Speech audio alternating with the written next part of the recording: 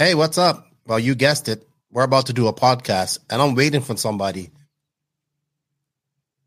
You know who that person is? He'll probably join us sometime later. You know, he's back off vacation now. He's all relaxed and all that stuff. But yeah, JQ is late. So I'm just going to do my introduction and all that stuff and get all that going with. And then he'll be here to fill us with all his knowledge of RC. With that said, let's drop that intro. Nitro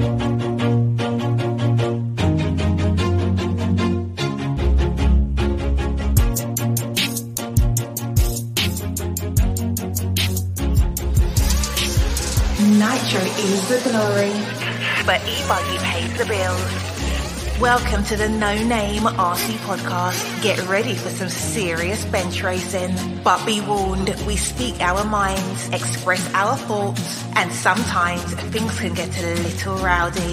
Hate, and he just was influenced by the hate coming from the left, the hate coming from the right. And let's get back to more club racing and less of this money-grabbing book racing. It's hard not to be arrogant when you're always right. Yeah. See what I mean? That's exactly why people call you arrogant, Max. You may not agree with everything we say, but it's definitely worth a listen. And our pick, can you stop whatever you're doing? Join your host, Leslie the Great, with co-hosts and guests as they get together to chat RC. Hey, after that race that I watched this morning, I have to talk about it.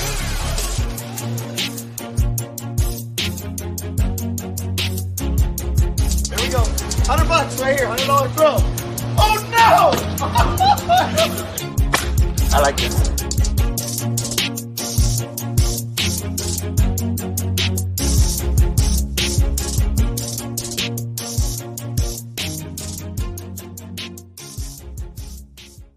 Yes, indeed. Nitro's the glory, but E-Buggy pays the bills. What's going on, everybody? Welcome to episode number 210. That's right, 210 of the No Name RC podcast. I'm your host, Keenan White, a.k.a. Left the Great. And at some point, JQ will be joining us. I'm not quite sure when that's going to happen. I'll just get a random message saying, I'm okay, you have an hour, and we'll have him on the podcast. But he will be on here to answer your questions. He has some rants, he says. So let's see what he says. But yeah, thank you for joining us. This is episode 210, and our guest this week is Mark Santamaria. He just went 90K on his podcast. On his YouTube channel, sorry. He does the spec slash series that he just started. So I had him on here. It was supposed to only be an hour, but we ended up talking for an hour and 45 minutes about RC. He was asking questions. It was a great chat with Mark. I really love what he's doing, and I was doing some good things for RC. So thank you to MSN for his time. And of course, you guys all know who Mark is. And congratulations on 90K. And let's help him get to that 100K mark as well, because we need people like Mark to help spread the love and spread the word about racing. So with that said, I want to say thank you to all of the NNRC squad around the world. We can't do it without you guys. Thank you guys for the continued support around the world. It was really great being at the Worlds and getting all the love from everybody around the world. So I greatly appreciate that. We can't do it without your support. Remember, I need you guys, please, to hit that sub button on YouTube, hit that notification button, hit dislike or like, and leave a comment and share if you can. If you're listening to this on the audio side of things, please leave a comment. All that stuff helps us get out into the algorithms. If you aren't following our TikTok, if you aren't following our Facebook or our Instagram, please do. It helps us out, and we greatly appreciate it. I want to say shout out and thank you to all of the NNRC patrons around the world. We can't do it without you guys. If you wish to be a patron of the podcast, you get perks like early release on the podcast. You get Patreon only giveaways and all that good stuff. And you help us out a little bit as well, because that helps pay some of the bills and helps just things make a little bit easier as well. So thank you to the patrons of the podcast. You can find a link for that in the written description of this podcast. If you don't want to be a patron, you just want to be a YouTube member, you get a little less benefits, but you get also part of the community. And it's like the cost of a cup of coffee a month to be a YouTube member. You can find that in the link of the written description of this podcast. Also, without sponsors, this is not possible, or advertisers. We really enjoy. Thank you, these companies, for advertising with us. If you're a company looking to advertise with the NNRC in 2023, we're just redoing all of our sponsorship stuff. We'll have some information for you. Hit me up via Facebook, hit me up via email, and let's see if we can work out something for you. But they are invisible speed RC.net. Joseph has a special promotion going on. Learn about that in this podcast. TZO 200 tires, TNR fuels, High Tech RC, Beach RC, Mayako, Techno RC, Lugs Racing tires, Papa Willie's Traction Tonic for all your traction needs, G-Spec RC tuning for all your cabling needs and tool needs. Got some nice tools out. Sun Pedal USA for all your racing battery needs. We still have a giveaway, episode 203. Go listen to it, figure out how to win it. Racecraft USA launched their wall jewel. I need to get one. RCGP, we'll be at RCGP next week. Can't wait. Last round, House of RC. Shout out to Kanye at House of RC. If you haven't already, create your profile right there. Clinic RC, happy birthday to my good buddy, Tony Newland, belated birthday. Got a nice new trailer out there. And of course, shout out to the RC, the NNRC drivers. They are the Viking David Ronnefalk, Tebow, Jared Tebow, the Dr. Alexander Hagberg. Happy birthday to him, belated birthday. And of course, Robert Badier. So before I go on any further, I just want to say shout out to all of our Florida and Carolina races. Everybody who's been affected by Hurricane Ian, I believe, it went right up through Florida and then headed up to the Carolinas. Everybody I know in RC is doing pretty good. So that's good to see. No major damage. And man, if you was following Facebook, RC legend Jeremy Quartz's son had a bad motocross accident and broke his back this past weekend. And I just feel so bad for Quartz. They started a GoFund for this young man. I'll leave a link for that in the written description. Every little bit helps. Send some love to Quartz and his son, man. Really sad to see that. Also, we have a few race announcements coming up. So I was talking to my buddy Nuno Silva up there in Denmark. He's the owner of RC Thunder, and they have the Fear Farm 5.0 coming at the end of this month in October, where we'll see drivers like, I believe the Killix are going up there, a bunch of other Mugen drivers, all going up to this nice indoor track in Denmark, where they will race in the Fear Farm 5.0. Check more. I did post about this on my Facebook as well, so you can check more. Check that out a little bit more if you want. Also, it seems to be that endurance races are becoming real popular. So it looks like Ryan Reese and the Racecraft guys and a bunch of other guys are doing a Reese 240 Enduro Cup, which will be at the Dirt. It's on December 2nd and 3rd. This is sold out too, by the way. And it's 17 teams, I think. And it's $200 per person. You're allowed one pro driver, two intermediate drivers, one sportsman driver. If you can't find a team, we'll create a list of drivers looking for a team. So the rules are: one nitro buggy team must use the same car or radio, must use the same chassis and transponder. You can fix any parts that break during race. You can change tires, receiver batteries, and radio batteries. You must rotate drivers in every set order every 30 minutes. Must use a buggy tank of 125C. And of course, like anything these guys do, you must be encouraged to stay well hydrated. I'm surprised they ain't giving you brake helmets with this. So yeah, this is going to be, looks like endurance races are taking over. We just had one at Hearts. We got another one here. I've never done one. I like to do it. I think Maud's going to be there doing the coverage. So I look forward to this. Great idea. I like seeing anything that's letting people have fun and get into RC. So that's good to see. So check it out. Also, my buddy Dale Roberts, who's an RC racer, but also a long time and national champion in the RC boat world. As you guys know, I kind of geeking out over boats. But Namba's going to have their 50th nationals not this weekend, but the following weekend when I'll be at Masters of Dirt. Man, if I wasn't going to Masters of Dirt, I probably would have tried to make the trip out to this. But it's going to be in Monterey, California. I like to, my buddy Dale Roberts, he's going to there and go and race 7 classes. Wow. He said it's going to be like 650 boats, all these different classes. This is the 50th nationals that the National American Model Boat Association has had. And that's really good to see. It's something I want to go to next year is a boat race. So I wish my buddy Dale all the luck as he goes out there and races. And if you're in the Monterey area, go check it out and see if you want to go see some cool RC boat racing. Man, I'm so tempted to go. Proline by the Fire this week. That looks cool. My buddy Sean Rusin and Tyler are going up there. I look forward to their live videos. So lots of RC going on. Lots of RC. We got a couple more races left. Obviously, we got Masters of Dirt coming. We got RCDB next week. We got Masters of Dirt coming up. We got AMS coming up. Florida Carpet Championships coming up, and then Fall Brawl. So those are like the last bit of races we have coming up at the end of this year. We got silly season.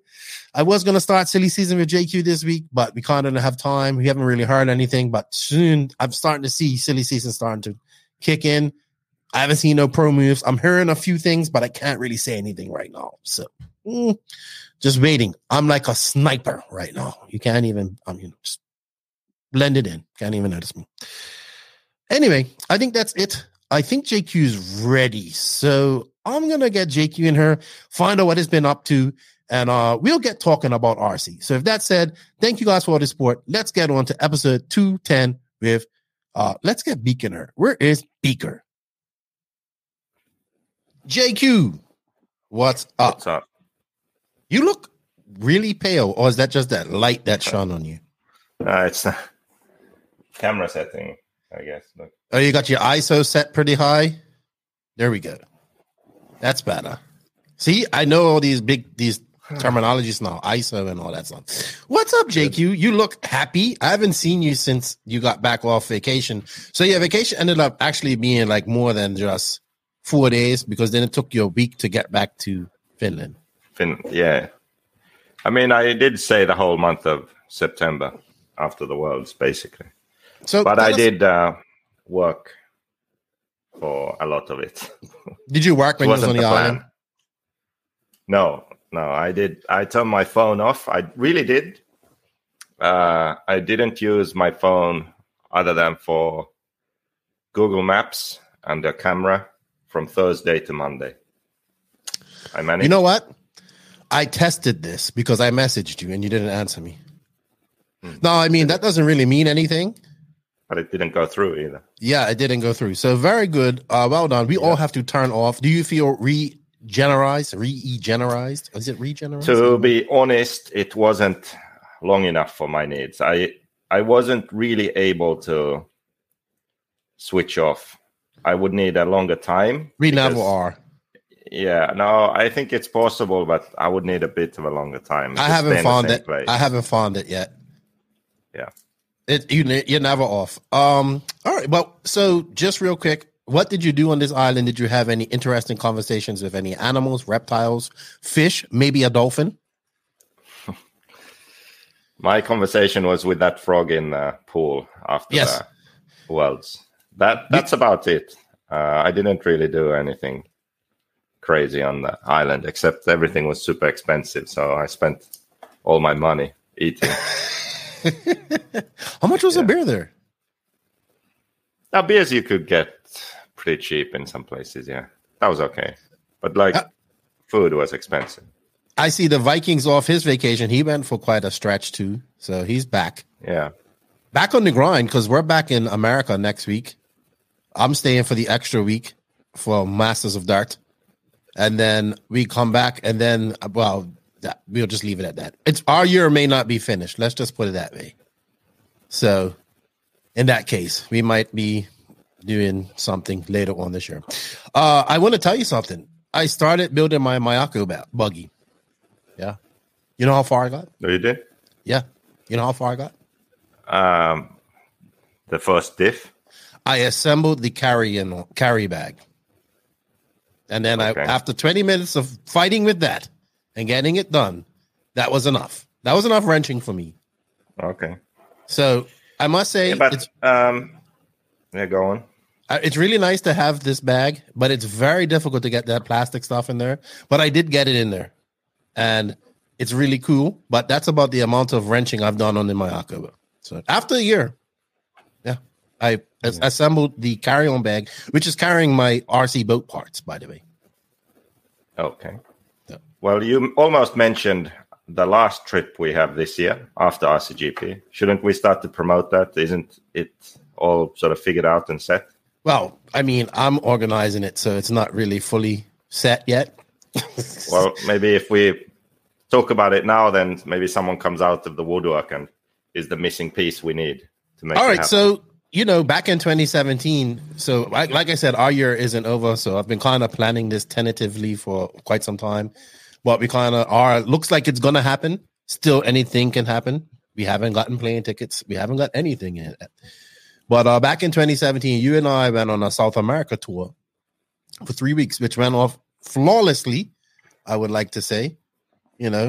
Totally planned out to T. First time ever doing something like that. Nothing went wrong. Absolutely everything went smoothly. So we're going back. And we're going to do it bigger and better this time. It's Invisible Speed. So this is the next iteration of Invisible Speed, as I like to say. So we're going on to Lima, Peru. Then we're off to Sao Paulo, Brazil, which will be going to Hyundai, which is the Davey Davison's track. And then we're going to finish it off in Santiago, which I think Chile, which I think is the best RC facility I've ever seen.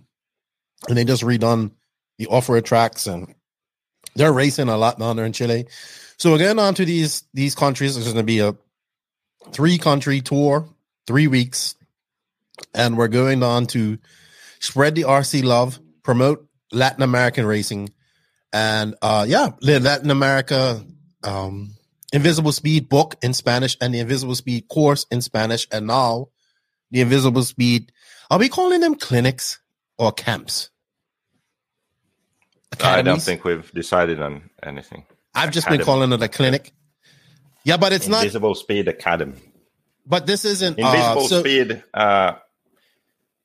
alignment sessions. Well, it could be Invisible Speed on F your car. Yeah. But this is more than theory. This is also practical. So it's not just a clinic. It's probably going to be so we're going to do 2-day camps where we're going to do theory.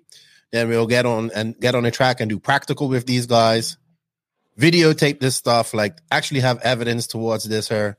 And then we'll have a race. You haven't said who we are. Well, I don't know. Like you haven't given me permission to release all the details yet. So who is we then? Yeah, well, I don't speak Spanish. No, you don't. We have someone in Invisible Speed who does, and it's not Lefty. Yeah, because my Spanish sucks. So it's going to be me, Lefty, and Robert Baccia. Yeah, so he's translating the course into Spanish right now. And the book already exists in Spanish. So if we're going to do something in person, it makes sense to have a native Spanish speaker present. So Robert is going to join us. So the 3 of us are doing this tour. End of November, right? Yeah, end of November. I think our first stop, we go to Lima, which will be the last weekend of November. And also, we're going to be doing like social media, because we've learned so much since then about social media. So also, we want you guys to follow our tour as well, because I also plan this so we do some touristy stuff as well. Like we go to these races and I don't. It's always fly. You do because some of you drive, but it's always fly in, fly out.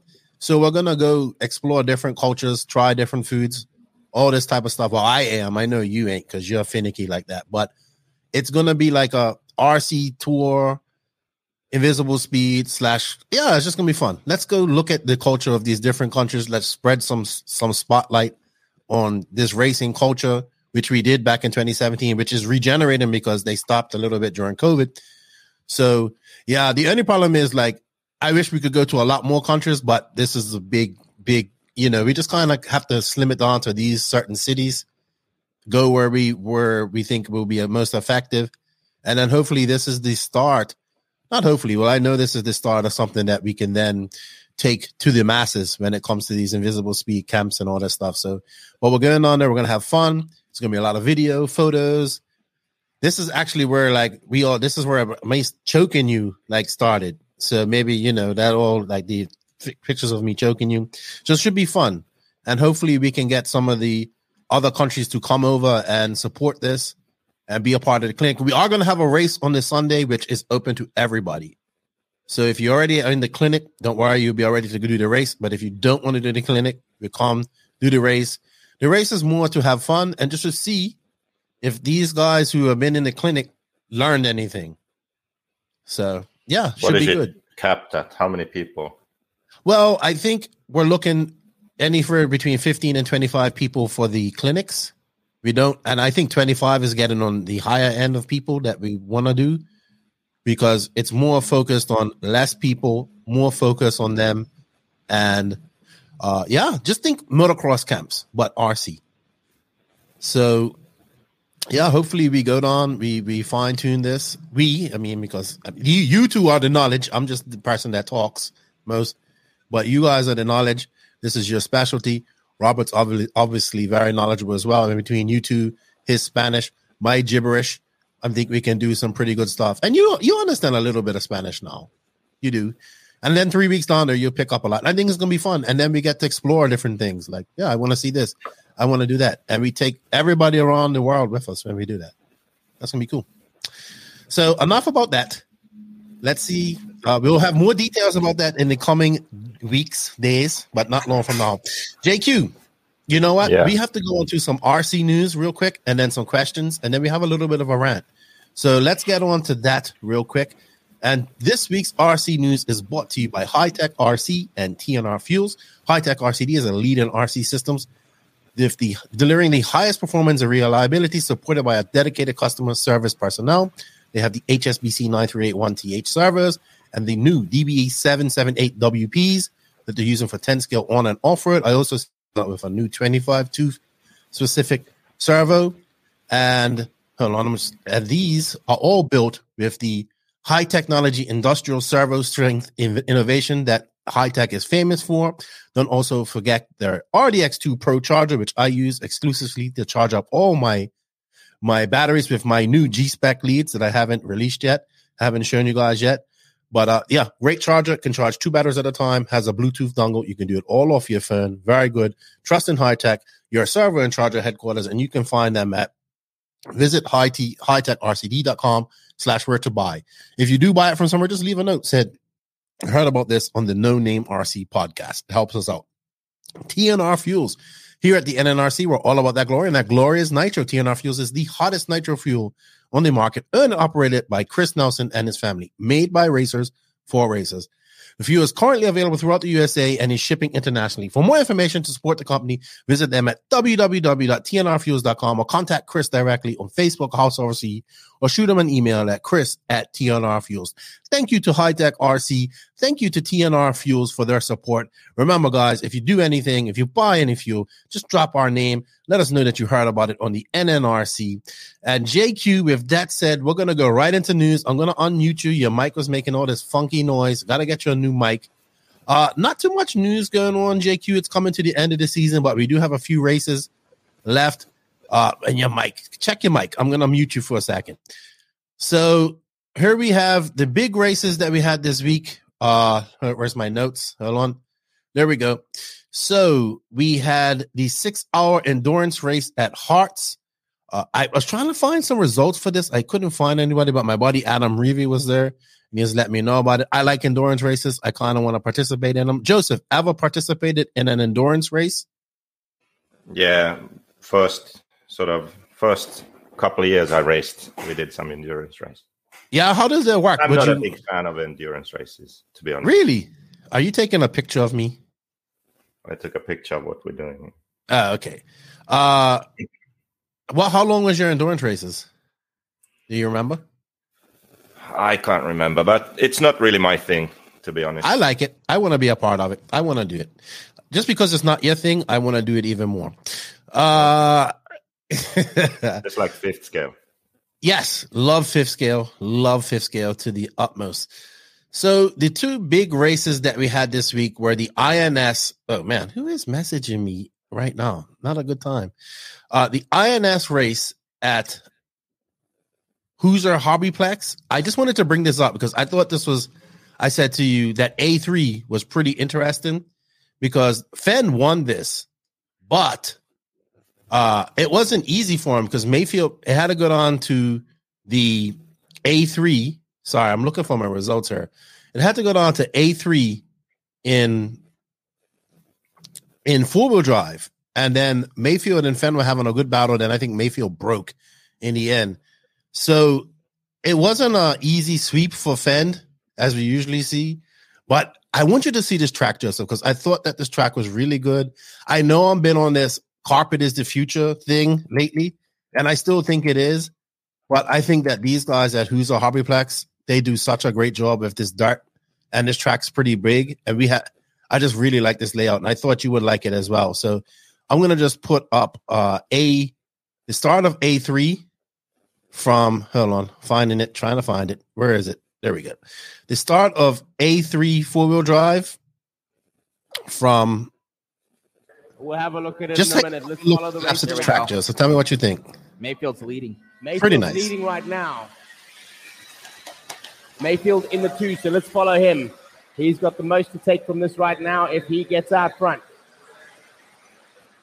Big triple into a single, right now, double, up over, fast, flowing, elevation. Dakota has a 1 and a 5, and he's still 2. So onto Dakota a straightaway. Greg will like, well, not a straightaway. Right, it has jumps, but I like that. Dude, Fenn was cutting that so close everything in this race. Look at this. Where is this track? This is in, okay, you've done it now. Somewhere in the Midwest. I want to say Ohio? Oh, Northwest Hobbies. No, this is in Northwest Hobbies. So as we follow that battle, it's a this is right now, Hoosier Hobbyplex. We are following with this is Hoosier Hobbyplex. Cavalieri and Horn in the 8, okay. All very close together, and we expect to stay so for a couple of laps here with the pros. Mayfield is not letting go of the back. These guys had a nice little battle. Look at that, wheeling right up on the back. Did you see enough of the race? Turning up that wick as he tries to catch is the Phenom. Yeah, good size track. It is nice, isn't it? When's the last time you've seen these type of jumps at a 10 scale track, dirt track? Looks like it in this one, even with a 13. Been a while. Mod, not 13.5. The 13.5. Been a while. All right, cool. Great track. Okay. Great track. Congratulations to those guys. I really like this. I've been talking to them. Nice group of guys. It's a really great facility. But let's look at some of these results real quick. So, like I said, it was Fenn, Mayfield, Tessman, Champlin, Rivkin, Bornhorst, and Davy Bada, Cavalieri, Aiden Horn, Cole Tollard, and Renner Connect in the A in four-wheel drive. You know who wasn't in the main? Cavalieri? No. Born a Crime. Born a Crime? Was not in the main. Not in the main. But his buddy, David Bada, was. So we gotta have, we gotta go to California. We gotta have an intervention for Born a Crime. Gotta have an intervention for him. Let's see a two-wheel drive result. So Fenn won this in A1 and A2. Tasman. Ooh, look at Tasman, second. Rivkin, third. Tollard, fourth. Mayfield, fifth. Champlin, sixth. Cavalieri, seventh. Renner Connect, eighth. Horn, Lemieux, Dustin Evans. Wow, Dustin Evans squeaking in there on 11th, hey? Check that out, JQ. Dustin Evans still around. Isn't he like fully professional RC driver still? Yes, he is. I sometimes wonder how, and I don't mean that in a disrespectful way, but yeah, how is he he doesn't race much. Well, he does all his 10 skill stuff, but he still makes these mains.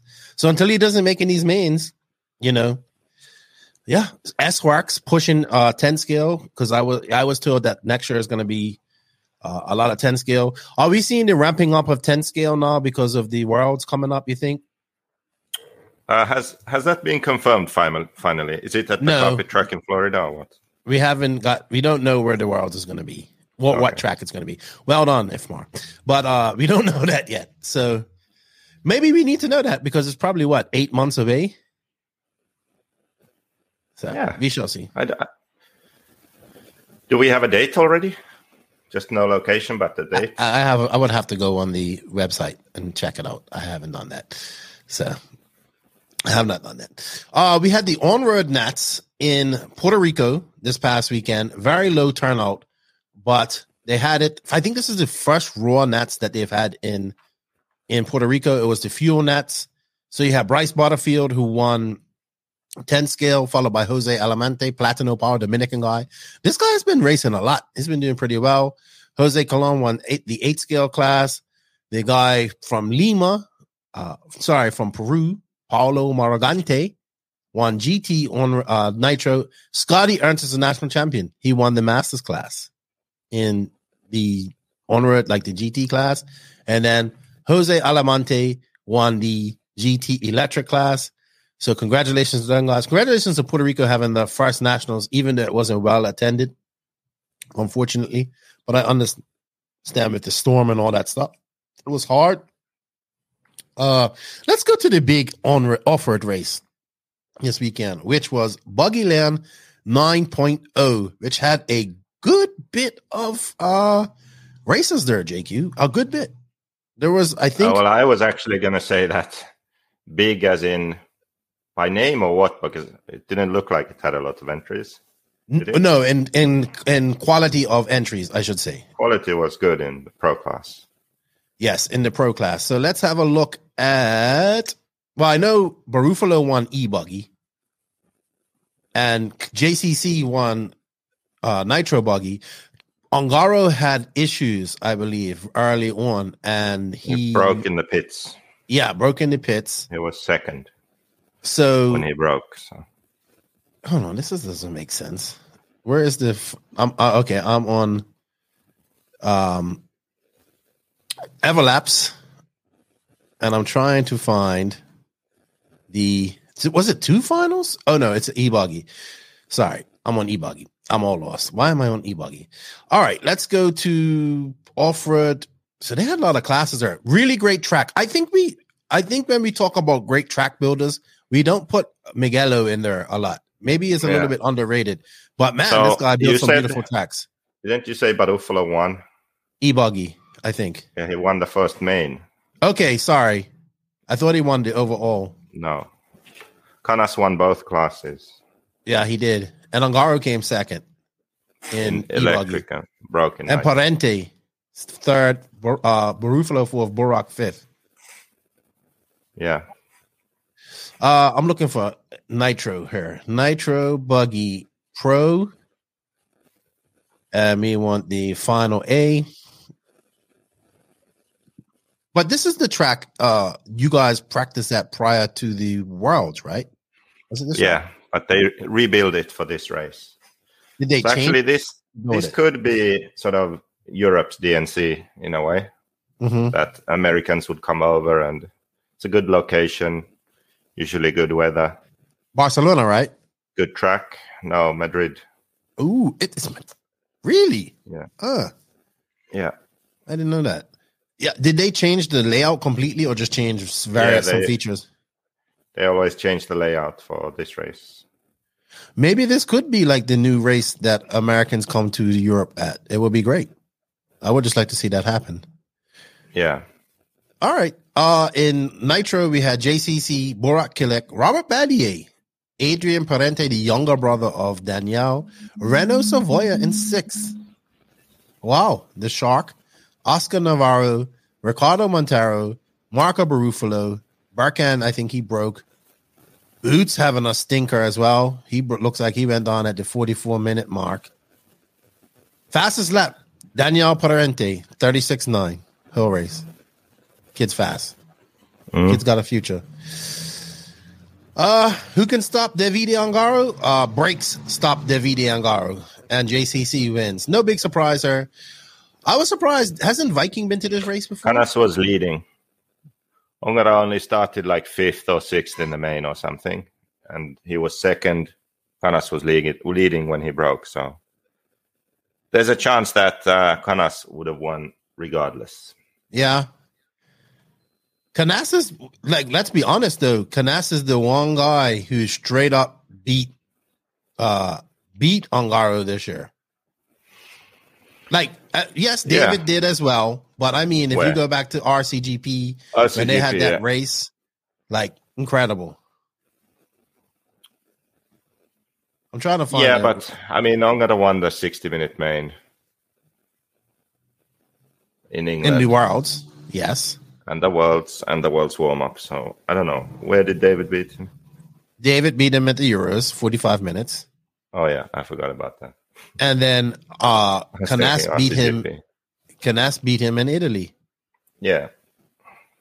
But the race in Italy was very close. Like, it wasn't a walk away. It wasn't anything like that for Canas or Ongaro. It was actually a great battle.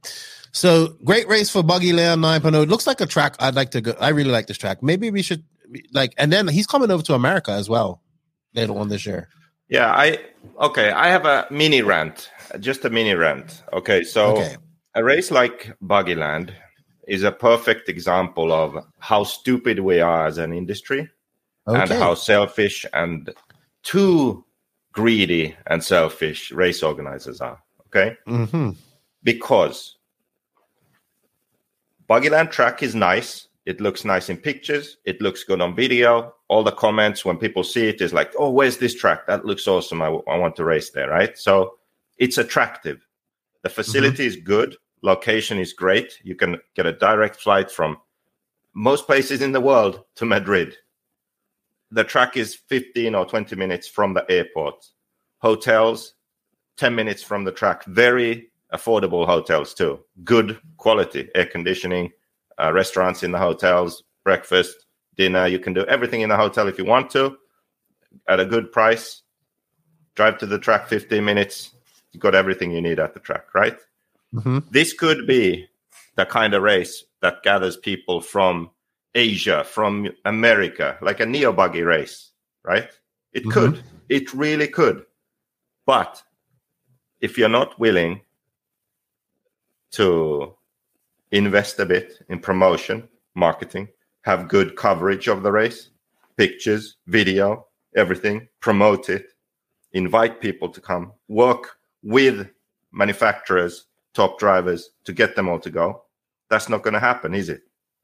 So when I just look at the state we're in, and I think that, okay, why can't we have these races where all the drivers are there? Like, imagine how much better this race would be if the RC Racing TV control crew were there doing coverage. Fend, Mayfield, Cavalieri, Tessman, whatever Asians are left racing would be there. Like, can you just imagine how much bigger this race is? How many people listening to this podcast knew that this race happened? How many people saw a single lap of it? How many people knew who won? Right? Well, they did have coverage. They did have coverage. This is it right here. Yeah, I know. They did. They did put this on, but no promotion. On YouTube channel in Spanish, was it? Yeah, it was in Spanish. Yeah. Well, there you go. So, do you want to do it properly or not? Like, that's the thing. Like, what do you want? Like, if this is all you want, fine. But I don't think it is. So if you want to make it like a neo-buggy or a DNC, or you want to get Americans to the race, then fucking do it properly. Like, stop being too greedy. Give a little and get more. If you are too short-sighted to see that, then you're never going to get there. You have to invest a bit. Boom, then you can get there. It's just frustrating. And also, I did not know this race was going on, to be honest. But not just from the race organizers' side. The other side is the manufacturers. So all of us manufacturers pay drivers to race. And then we send them to these random races who maybe someone else shows up to race them. Why can't we send our drivers to the same races? Why can't this race be one where everyone goes? And then we have some other race, DNC, everyone goes. You know? Worlds, everyone goes. It's the one race where everyone goes. Every other race is like 5 guys there, 3 there, 7 there. Like, it's ridiculous. This is the one race that could do it, though, now that I'm looking at it. Yeah, track looks great, though. And then we get over... I can see you getting all worked up. You're all sweaty.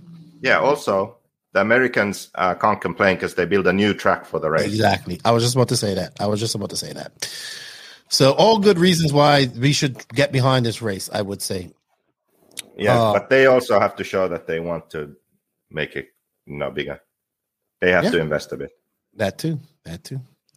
All right, JQ. I think that's it for news. I don't have much more. We're going to go on to some Beach RC questions. I have one news item. Oh, do you? Okay. Yeah, it has to do with Invisible Speed also. So we're doing the tour.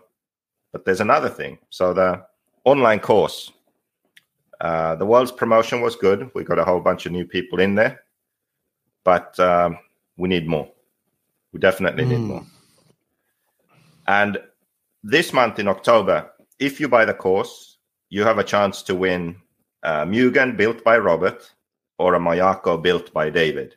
Really? Yeah. So they build it how they would build the car if it was their own. So it's definitely going to be good. Put it on the track, you can race. And of course, you have the contact to them then to make sure that you get it up running right and all of that stuff.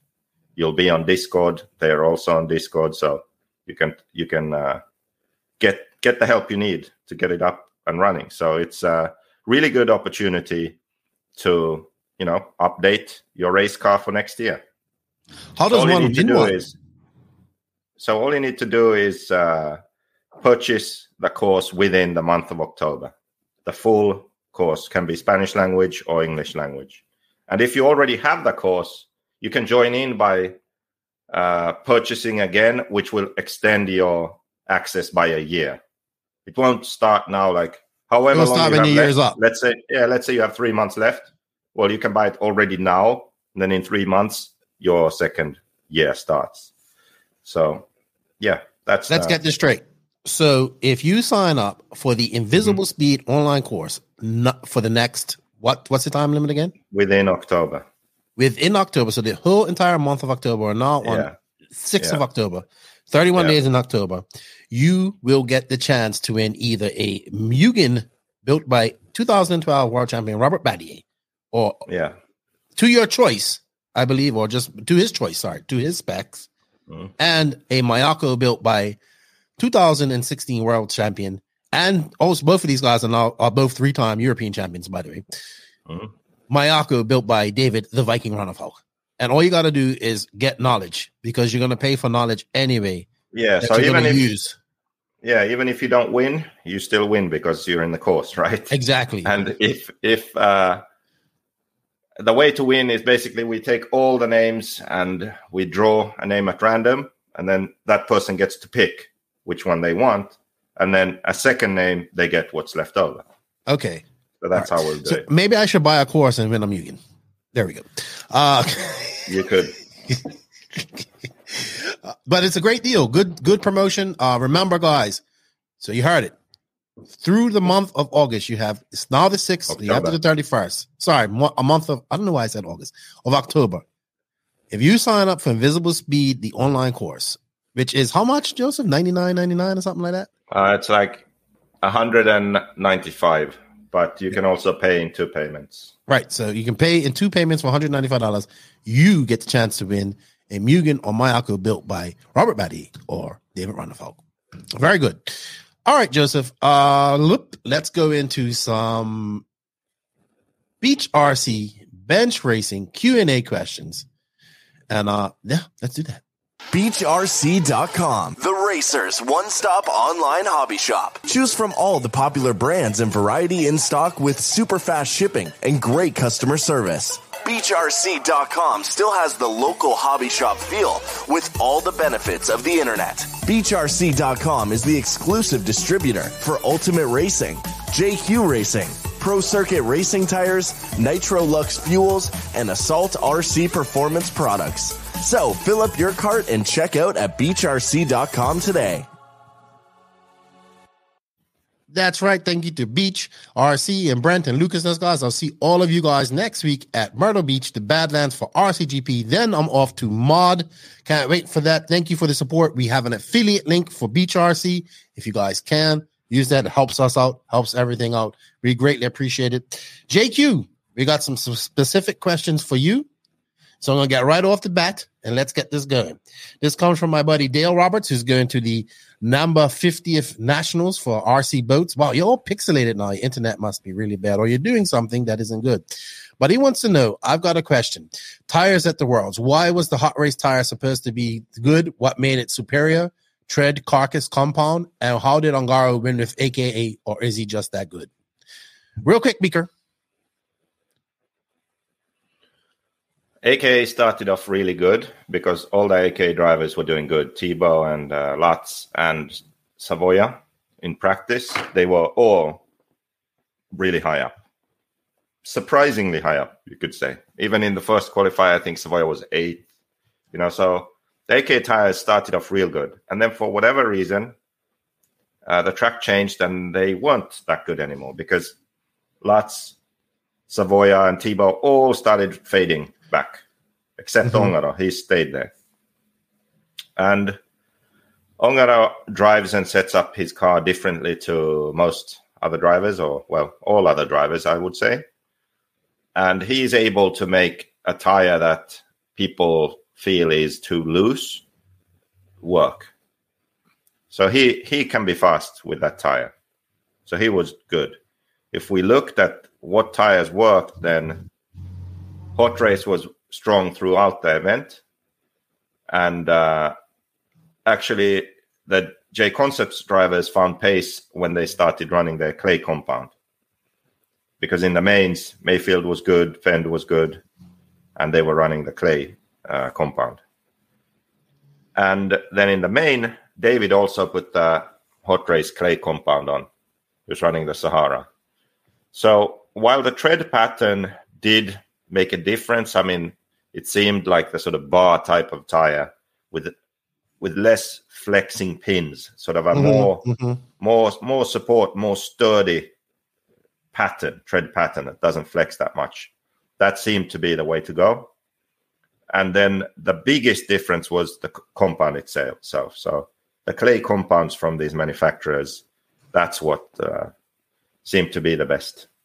Okay. And I think this could be an opportunity to say that I do think that for these events, one-off World Championship events, we should have control tires. I really think so. And it should rotate between the different brands.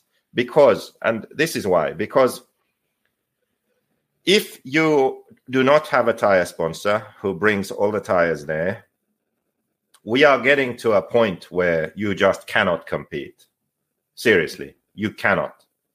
Because it is the differences are too big between having the right tire and the wrong tire. There are too many compounds, too many options, and it's not healthy for the It's also sport. Expensive to get it there.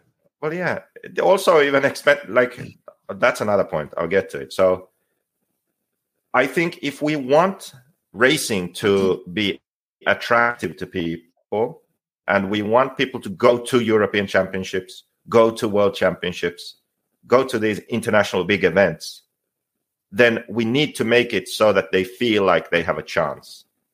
And when they have to invest hundreds or thousands of dollars into tires and extra luggage to bring them and all of that, it's getting too difficult, right? It's not a situation anymore where you can just show up with M2 crime fighters and you'll be good.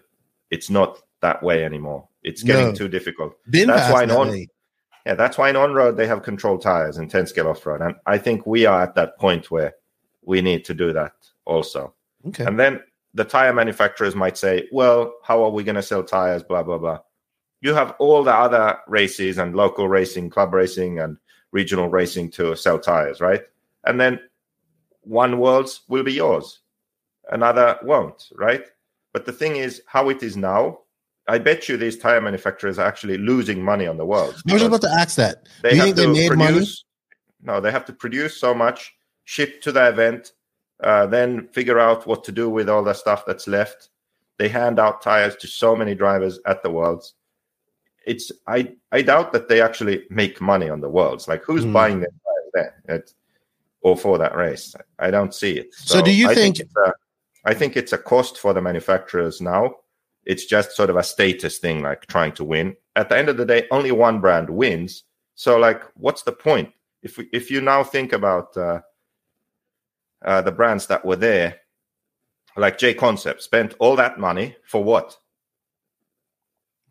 If you think about it, like, for what? What did J Concepts benefit? AK won, Hot Race was second, and like pretty much everyone ran. So I have a question.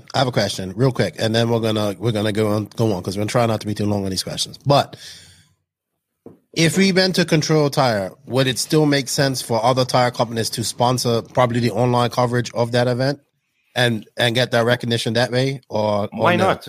I mean, why not? If you get your brand out there, that's always good. And it's just one race, you know, or two races. Euros I would like to know the numbers, because we all know like getting stuff to Spain isn't easy.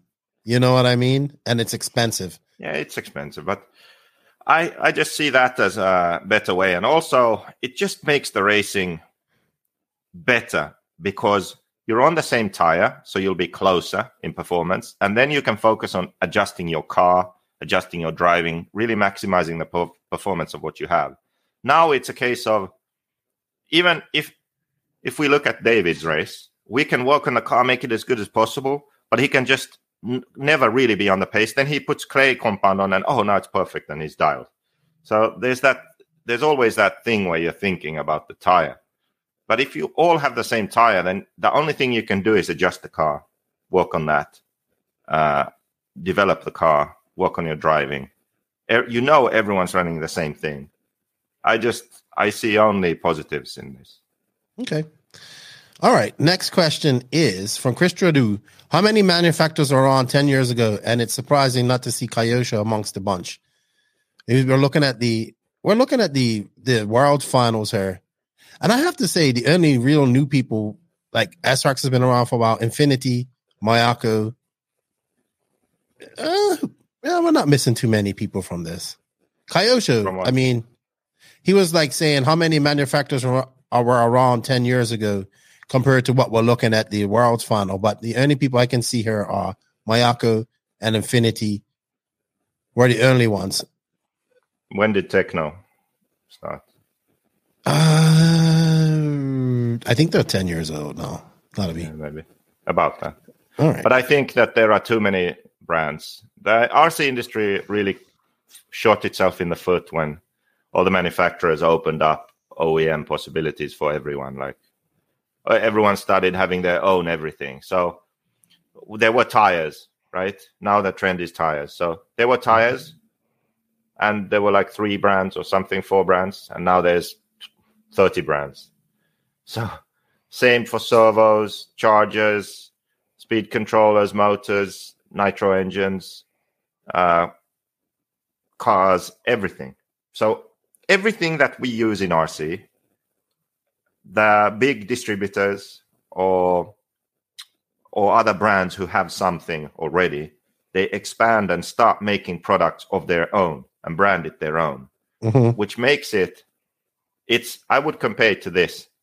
It's the exact same thing as you have a track, and then another track pops up, and then another track pops up in the same region, and now you are 3 tracks in the same region, right? Fighting over the same group of people. Wait, and then you organize your races on the same weekends. Yeah. It's that same thing. I agree with you there. Yeah. I agree with you there. It's so stupid. Like, this is the sort of short-sightedness in a way. You think that, this is going to be good for me, but it turns out not that good for you, and it's ruining the industry. So you're full of rants today. Full of rants. I like it. All right. Next question is from Instagram Checkered Pass 503. Now that the world is over, should the U.S. drivers be concerned they no longer carry the prestige they once did? Any rumored silly season moves? We're going to talk about silly season later on, so we're not going to hit on that. What about this? Should the U.S. drivers be concerned they no longer carry the prestige? I don't think that did that. I think these guys. What doesn't carry the prestige? The U.S. drivers don't carry. Be concerned they no longer carry the prestige they once did. I still think they did. I just think that a lot of people didn't realize what we was talking about, that these Europeans are just as fast or faster. I mean, I think they do. I think the Europeans still want to see Mayfield race or now even Fend or like I think that if there was some race in Europe and then there was an announcement that Mayfield's going, I think a lot of people would go just because of that. Yeah, I think these guys still have the prestige. I think because they did just because they didn't win the Worlds doesn't mean for me, just because we're going to talk about this later, but just because Tebow didn't make the final doesn't mean his prestige level doesn't go down. It's just this, you got to understand that this race was hard, man. I don't think people understand how difficult the race was and how talented people are, how much speed was there. This was real speed that we've probably never seen on a different level. See, and I think in America, it's with Mayfield and Fenn pretty much being the two dominating guys in the last 2 years. We just got so used to just seeing American racing that we forgot. A lot of people forgot that there's fast guys in Europe. So yeah, I don't think there's any prestige loss per se, but I definitely think there's some guys that are running out of worlds to win one. So next question from Dom Tranquil. What do other classes lack that make Nitro seem like the coolest class to race? It doesn't seem to be. It is the coolest class to race. I think you can't get over pit stops, longevity of. I don't care what anybody says. I still like long races. I like the short 15-minute races. Pit stops make it exciting. Just sound.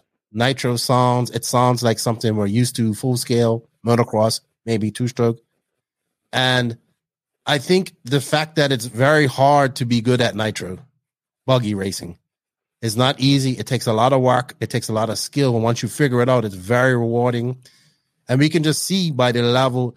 Look at the biggest races in the world. They're all Nitro related. Look at the biggest worlds ever. Hardest race to win. We just saw since 1986, we just saw the first back-to-back ever world champion. So think about how hard it is. So I think that's it. That's what answer my question. What makes Nitro so cool for you, JQ? Real quick. I mean, it's just how it's the most similar thing to motocross without being motocross. Yeah. So off-road, dirt, engines. Yeah, that's it. All right. Electric Benjamin for me James. just doesn't do it. It just doesn't. Like if I race electric, 10 scale off-road electric, I think is better than 8 scale. Seriously. Really? It's a very different feel. Then I think you like two-wheel drive because... No, I mean four-wheel drive, but it's more about sort of precision, perfection, and it's a lot harder in many ways, I would say, to drive than you know what? 8 scale, and that makes it fun, the challenge. You drive your 8 scale buggy like a two-wheel drive buggy. That's what you probably need to just let go. Yeah. What did Mayfield say? Stop. JQ's car looks great. He needs to stop driving like a pussy.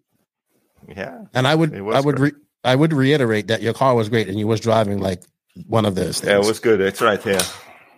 Oh God, here we go. It's so good. It's ready for RCGP. Pekko is gonna run this. And yeah, because Sankettin isn't vaccinated. He's one of those Facebook people, you know. So the world's going to meet to America if you aren't vaccinated. Okay. All right. So Pekko's going to run this, and I'm rebuilding my other one for Cody. So who's going to be Cody's mechanic? You are going to be both mechanics? Well, I'm in the pits. I'm going to be for both. Pekko can do a lot himself, so I think more for Cody, and then on the track I have to pit for Pekko. So. Okay, that's fine. All right, next question comes from Benjamin James. Here's a question. Do you think about freestyle RC and RC racing at the X Games? I think we'll see freestyle RC first because I've actually been watching this guy do freestyle RC, JQ, like in pools and all this type of stuff, and it's really cool, fun stuff. Like he's doing backflips and like landing the transitions and on the downgrades of the pools and all that stuff. I think that's what's going to capture people's eyes more than racing right now. Big jumps, whips, front flips, backflips, all this type of stuff. It's like freestyle RC is becoming a thing. I'm telling you. You think I'm crazy? The interest level 0. In your interest level 0 because you only have a racing mind. Yeah. But in my brain, I love it. Watch it work. Joe Zaire Jr., we've seen all the fishing tournament cheating scandal at this point. Did you see that? Where these guys got caught cheating fishing? No. So these fishing tournaments have big purse, like you make a lot of money. This guy apparently has won over $3 million. He got caught putting lead weights in his fish. Like he'll catch them and put lead weights in his fish. And put other parts like filleting fish and putting fish like in this, pushing it down their stomach and all that stuff. So he wants to know, do you think we should expose blatant cheaters in RC The same way? I think so, but I love confrontation. That's Josiah Jr. Yes, of course, cheaters should be Who's called cheating? out. Yeah, I mean, well, we have to figure out who's cheating. I think it's talking. I don't know if Joe's talking about X-Ray or whatever, but Joe is of Ran Out of Talent podcast. So I don't know. Yeah, call out cheaters if they're cheating, but make sure you have proof, like undeniable proof. Chris Drew, can anyone stop Ongaro? Having watched Ongaro compete at the world stage in the regular racing as well as RCGP, what kind of surface is his kryptonite? I'll tell you what kind of surface is kryptonite.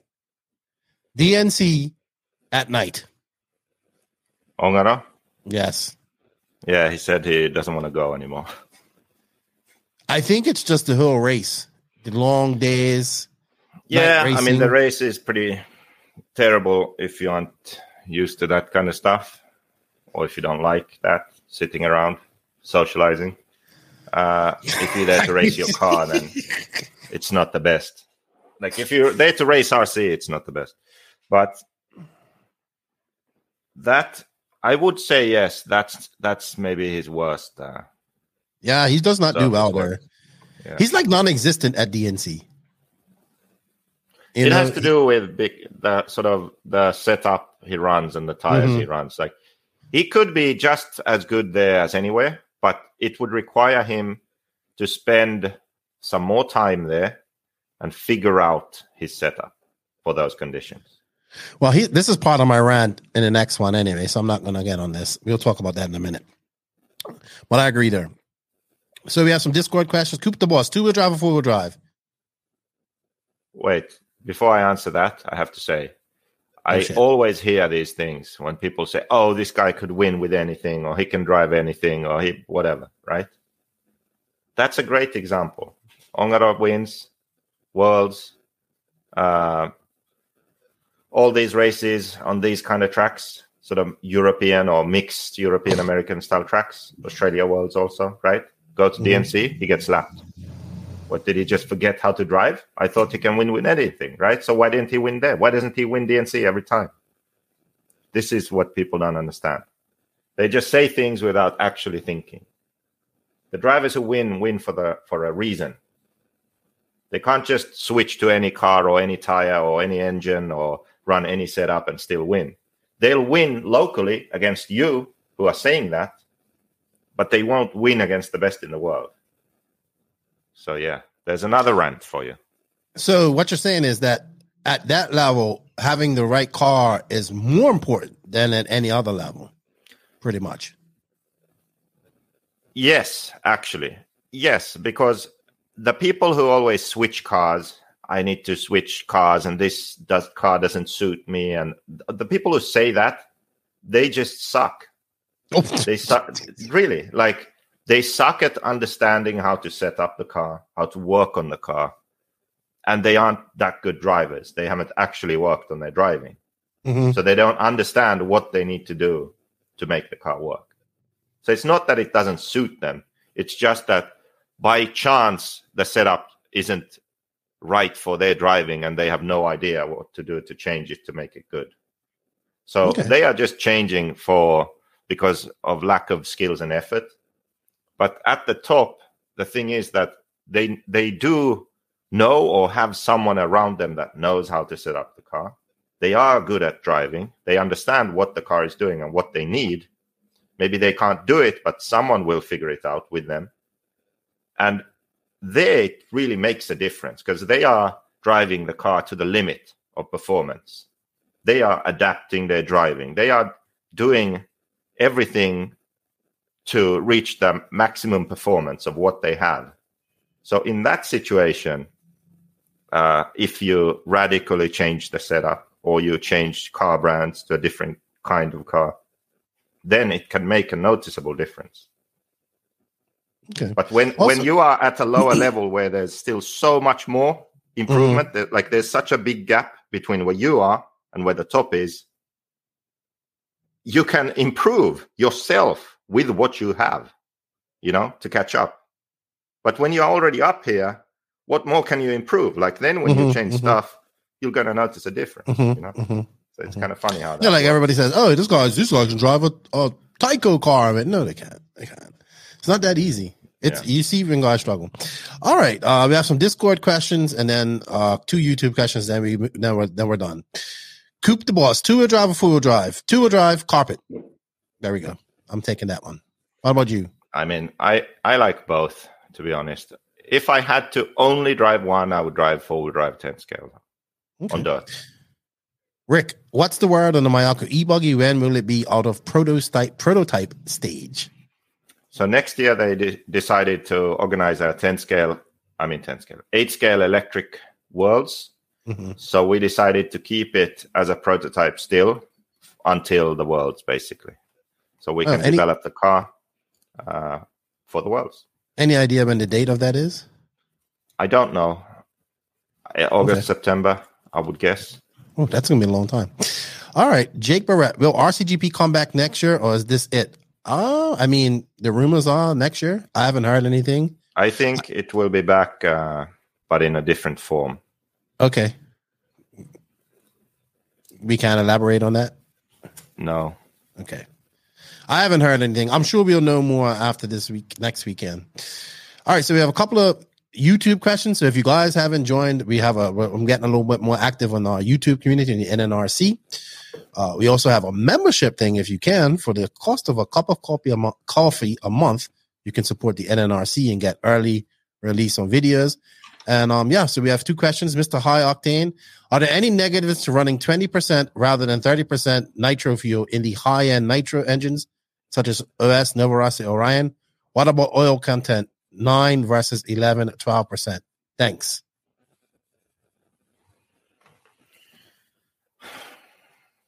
Nitro content. And oil content. Higher end engine. So I guess it's assuming like what would be like, well, Novorossi isn't around too much anymore, or Orion. So let's focus on OS. 20 versus 30%. More power versus less power versus more runtime. 25 and 30% when you have more nitro versus like the 12 we have in Europe, for example. Right. It's a noticeable difference in power. The more nitro, the engine. Between 20 and 30? Do you notice it? I've never run 20. Okay. 25 or 30. Don't really notice much, but like 12 to 25 or 12 to 30, you notice. So the engine just runs much better, idles better, doesn't flame out as easily. It's easier to tune, and you have more power.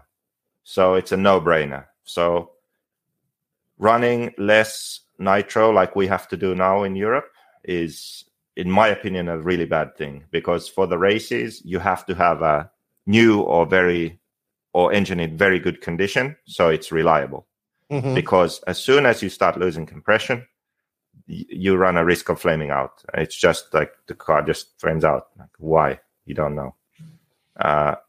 That's going to be a problem if we keep going like this. Unless, of course, they develop the engines for that fuel.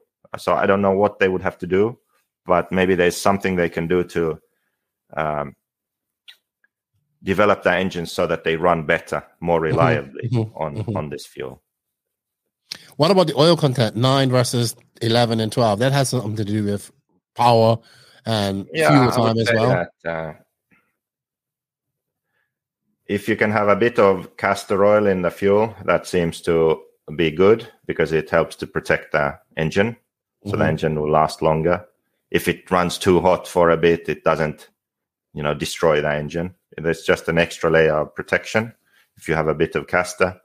And more oil, up to a point, of course. But normally, if you have 2 options, like less oil and more oil, the more oil will be the safer option. Yeah, it's definitely the safer option.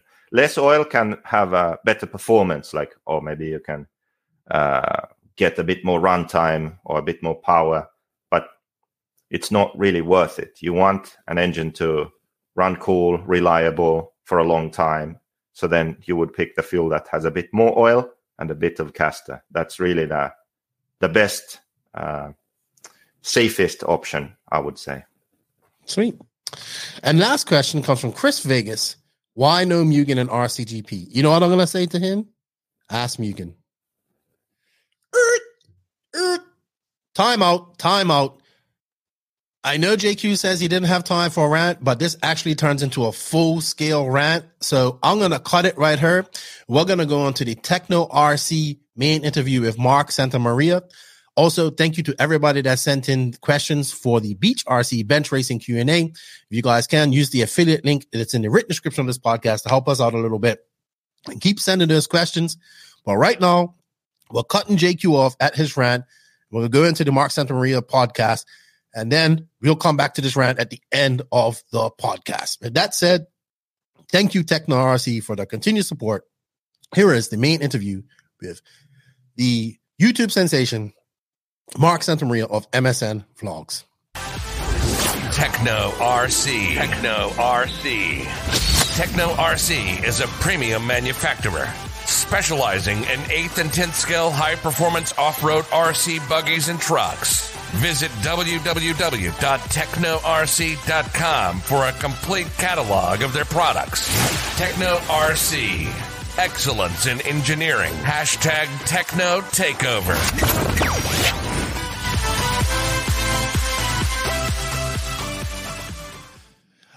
This man to my virtual left, yeah, he doesn't need any introduction. Mark Santamaria of MSN Vlogs. What's up, dude? How are you? What's up, man? What's up, guys? Lefty, how are you, sir? I'm good. I'm admiring your wall of Traxxas behind you. I think some other various other kits that you have there. I have it broken up. Like, these are all my Horizon kits on this side, but that's not behind me. And then I have all my Traxxas kits back here. So people think, oh, he's a Traxxas fanboy. All he has is Traxxas. I just have it all separated. And then I have a Tamiya wall over here. What I need to do is like, I have a lot of Tamiyas. What I need to do is like revolve my desk so that way the background changes. That was the original plan. It didn't come to fruition. So, do you throw away boxes? I do. Okay. I throw away. So a little secret hack. If you're trying to build like a soundproof studio where there's not a lot of reverb, the boxes actually absorb a lot. You know, I ask this because you have a lot. I don't throw away any boxes for some reason. I don't throw away any boxes. I collect boxes. I have all of my action figure boxes are all on her, hidden away from my wife, so she can't see these when they come in. All that good stuff. But welcome, Mark, to the podcast. We were chatting a couple of weeks ago about your spec Slash, which I thought was great. We're going to get on a little bit about that. First off, congratulations to you on 90K. I think the last time you was on her, you just went 80 or was about to go 80. Yep, like 75, 80, something like that. I know how difficult that is. I'm so happy with my 3,127 and I'm trying to grow it. But congratulations on that. That's another accomplishment for you. 100K, probably not too far off. I've been absorbing a lot of your content too as well. I really like the swap meets. We're going to talk about that. And yeah, I got to see you at Silver State, and I met your wife finally, and you was enjoying yourself there. That's good because you should enjoy yourself. Okay, can I say something real quick? Yeah, sure, of course. Congratulations to you. I think you've done just an amazing job. And coming from someone who has started a podcast, a race podcast especially, and for you guys who don't know, race podcasts are really hard because racers are probably the most critical, the hardest people to please in the RC community. You've done an amazing job. When I was listening to the Worlds, I was like, man, this dude's made it. He's in the announcer's booth at the Worlds. Like, that would have been an on the tone dream. But congratulations to everything you guys have done. So thank you. I appreciate that. I was telling you, I appreciate how hard it is to make content. So I look at what you do and I'm just like, wow, this guy doesn't stop. He's pushing out 3 videos a week. He's there. He's doing this. I don't know. Like, do you just have like Red Bull in your coffee every morning? Is that what you drink all day long? Also, I've kind of like built this lifestyle where I feel like every minute of the day I have to be doing something.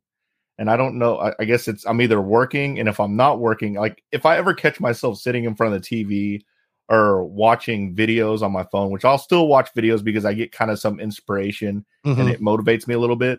A saying pops up in my head: create, don't consume. And every time I do it, that's what pops up in my head. So as soon as I start kind of relaxing, I keep saying in my head, and I'm always, running and gunning and creating. And creating's easy whenever you enjoy it, right? Right. And I talk about this on my YouTube channel all the time. Even if I try to take a break, like if I told you, Lefty, I'm done recording, I'm not going to record for a couple of weeks, I would walk down into the garage and start wrenching on an RC car. It's like, that's what my channel does. So I might as well just turn the camera on and go. So it's easy whenever you really enjoy and you have a strong passion for what you do. So, yeah. And you know what? I think the last time you was on her, and since we've been talking, I've kind of changed my mind on a lot of things. Like I now preach the whole, we have this whole bashers things. We need to get racing. So you sold me on that. I believe in that 100%. And I too am looking to enjoy RC again and doing RC again, because I've been doing this and I love going to these races and stuff, but I don't get to do RC, and not necessarily racing, but I have found myself with a new respect and wanting to do bashing now. So I'm the opposite. I'm consuming a lot of, most of my content that I consume is bashing content. I'm not going to lie. So I'm watching, right. I'm watching you. I love your swap meets and stuff like that. And your race stuff. I watch this guy, Kamikaze RC. I think that's his name on Instagram, who does all these badass tricks, like with his car. And I'm just like, this is freestyle RC right here. Right. And I just love RC, and I try to consume as much as I can. But it's especially hard for you, because when you go to races, that's, as much as you don't want it to be your job, it's your job, right? Yes, it is. You want to cover as much stuff.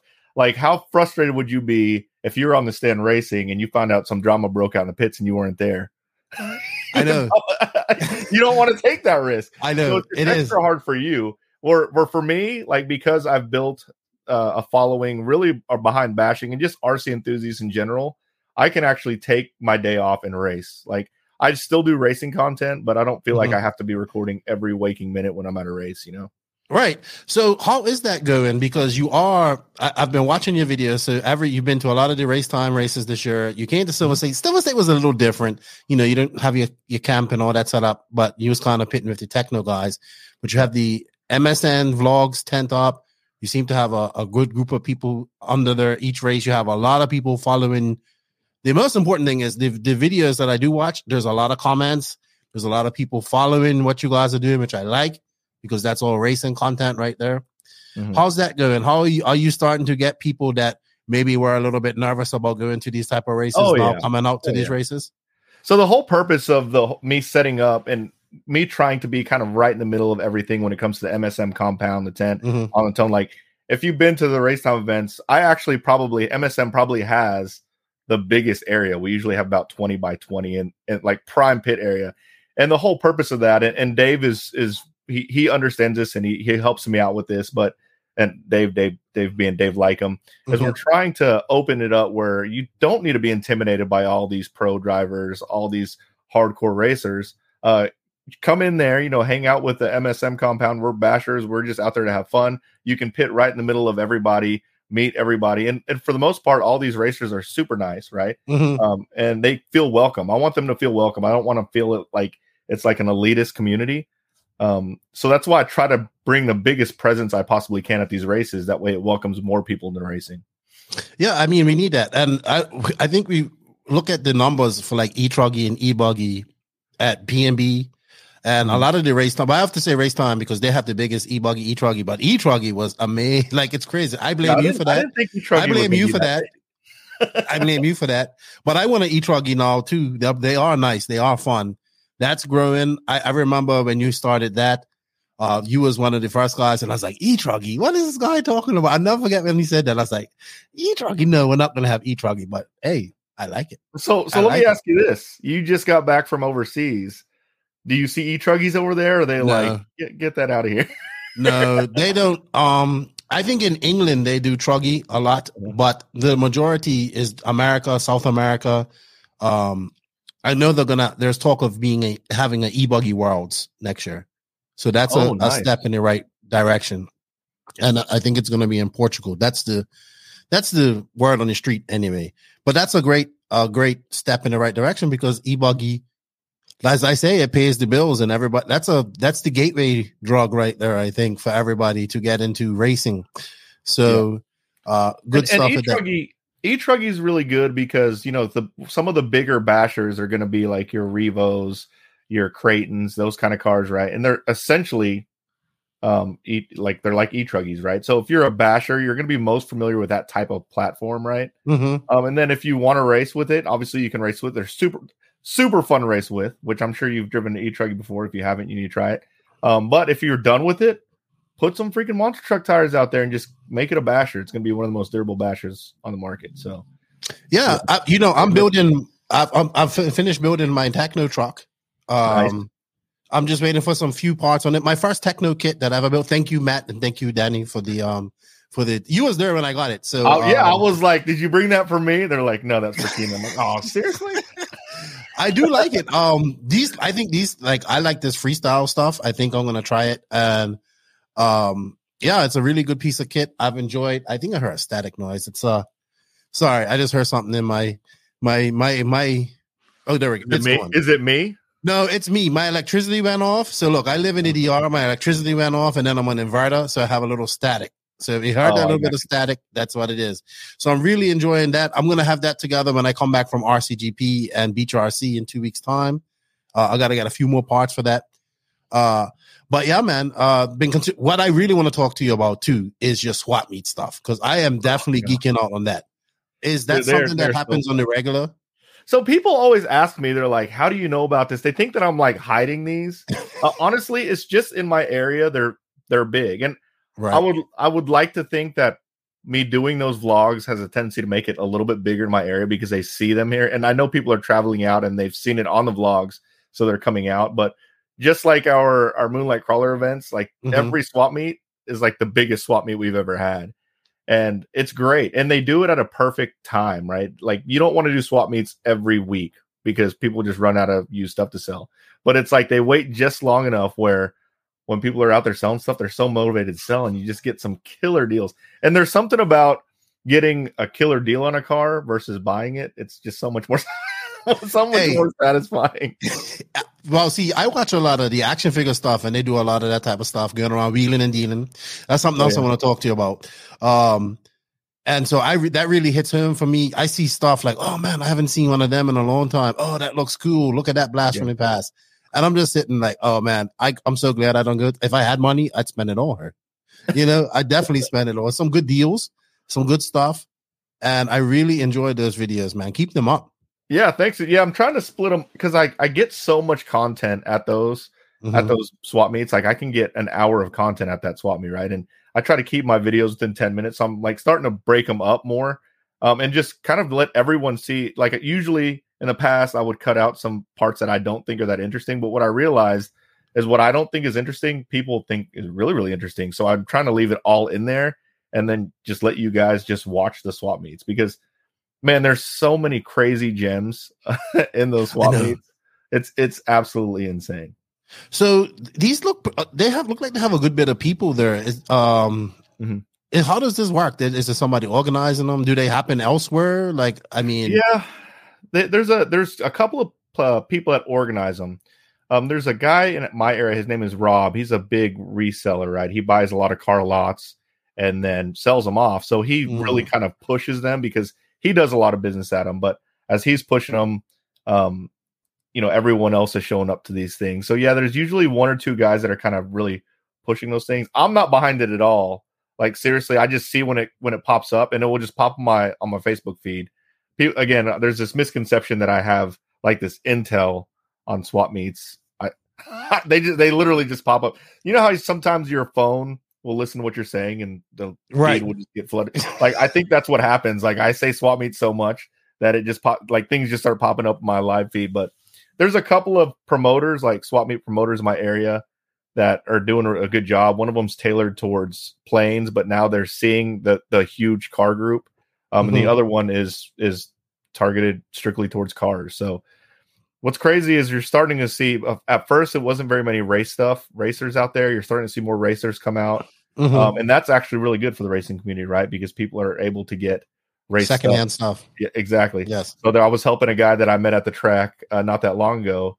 His name is Trip, and he was going out there looking for race stuff. And I was kind of showing him around like, yeah, that's a good deal. That's a good deal.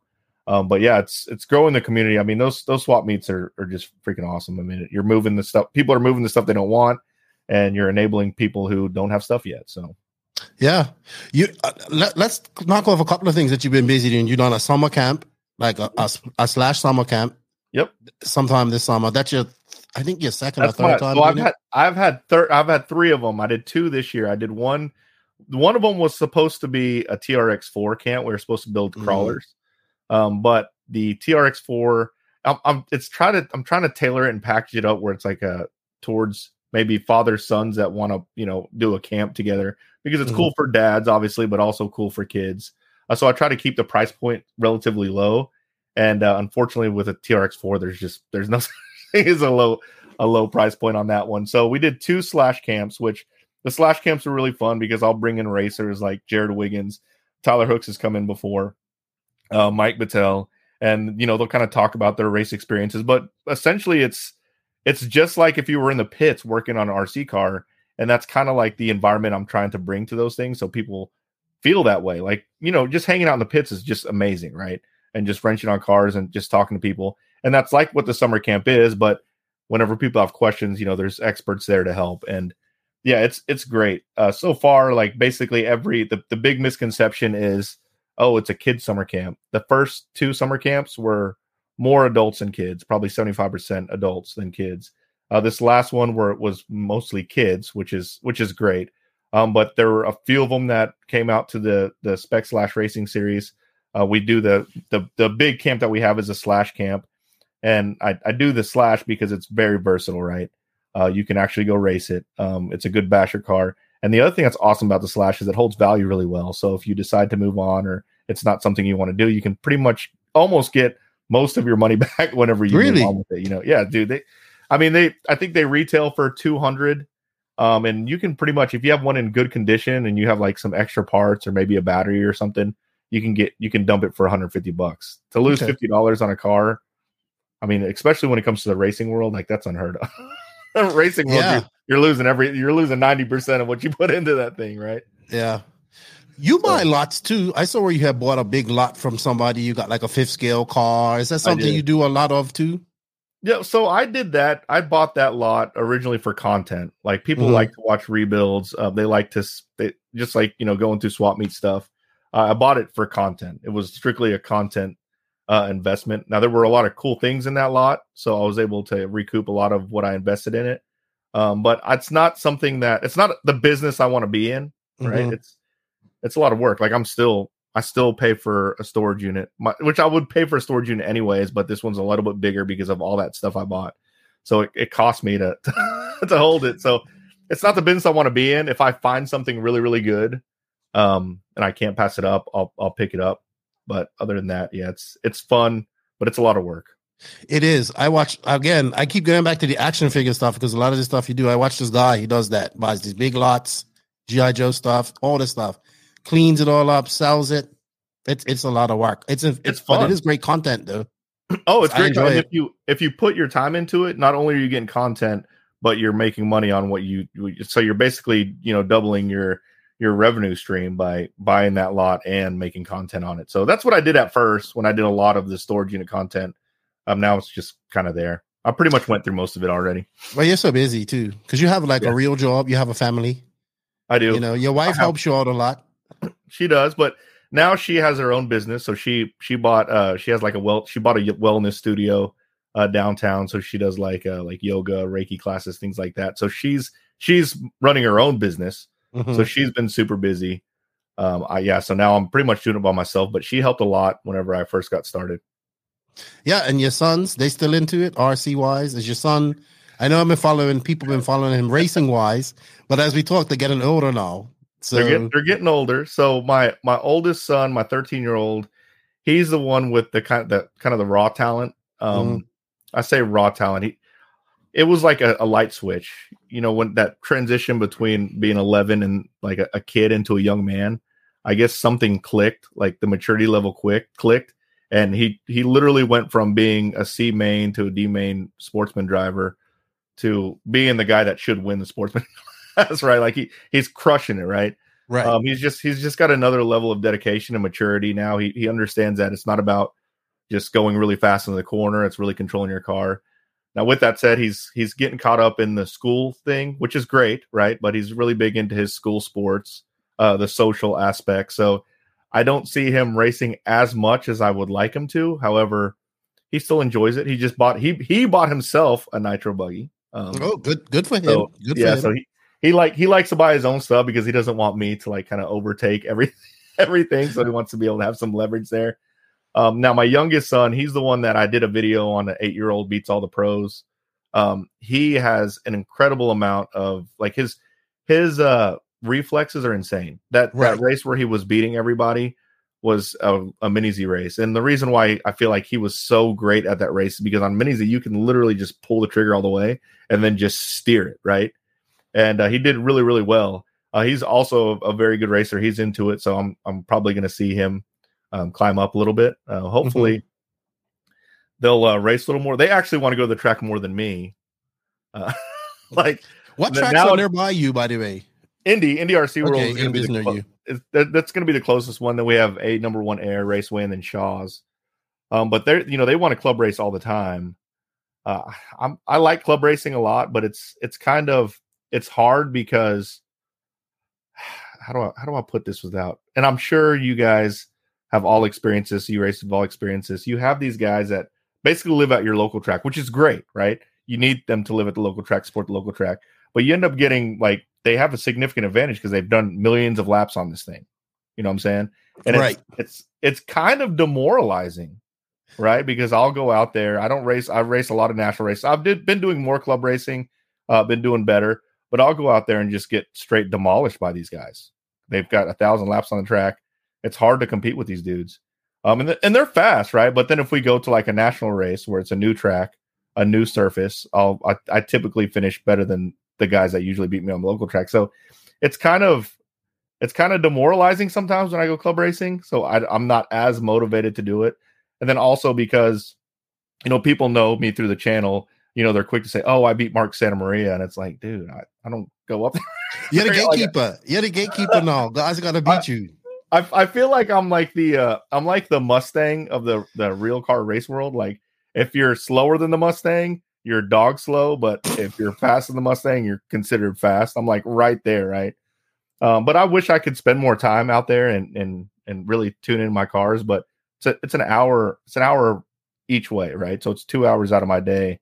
And I mean, you see how much content I put out, how many things I'm doing, and that's just what you see on the front end, like all the social media things, all my retail store, all my other revenues. Like I have to focus on, right? So it's hard to just put aside 2 hours a day to go get to the track and come back. So but you used to race a lot at Indy before.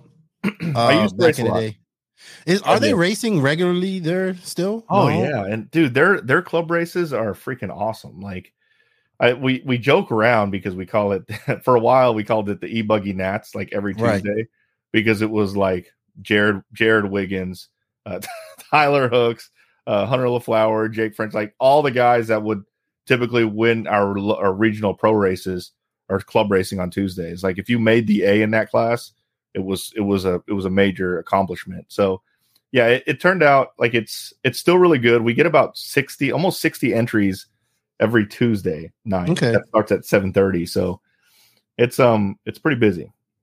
But excuse me, I did watch one of your videos where you're kind of pursuing the joy of racing again, learning setup and all that stuff. Mm-hmm. I know with all the content you're doing, you haven't done much racing since for a while either, because you had your spec slash gun as well, which we're going to touch on.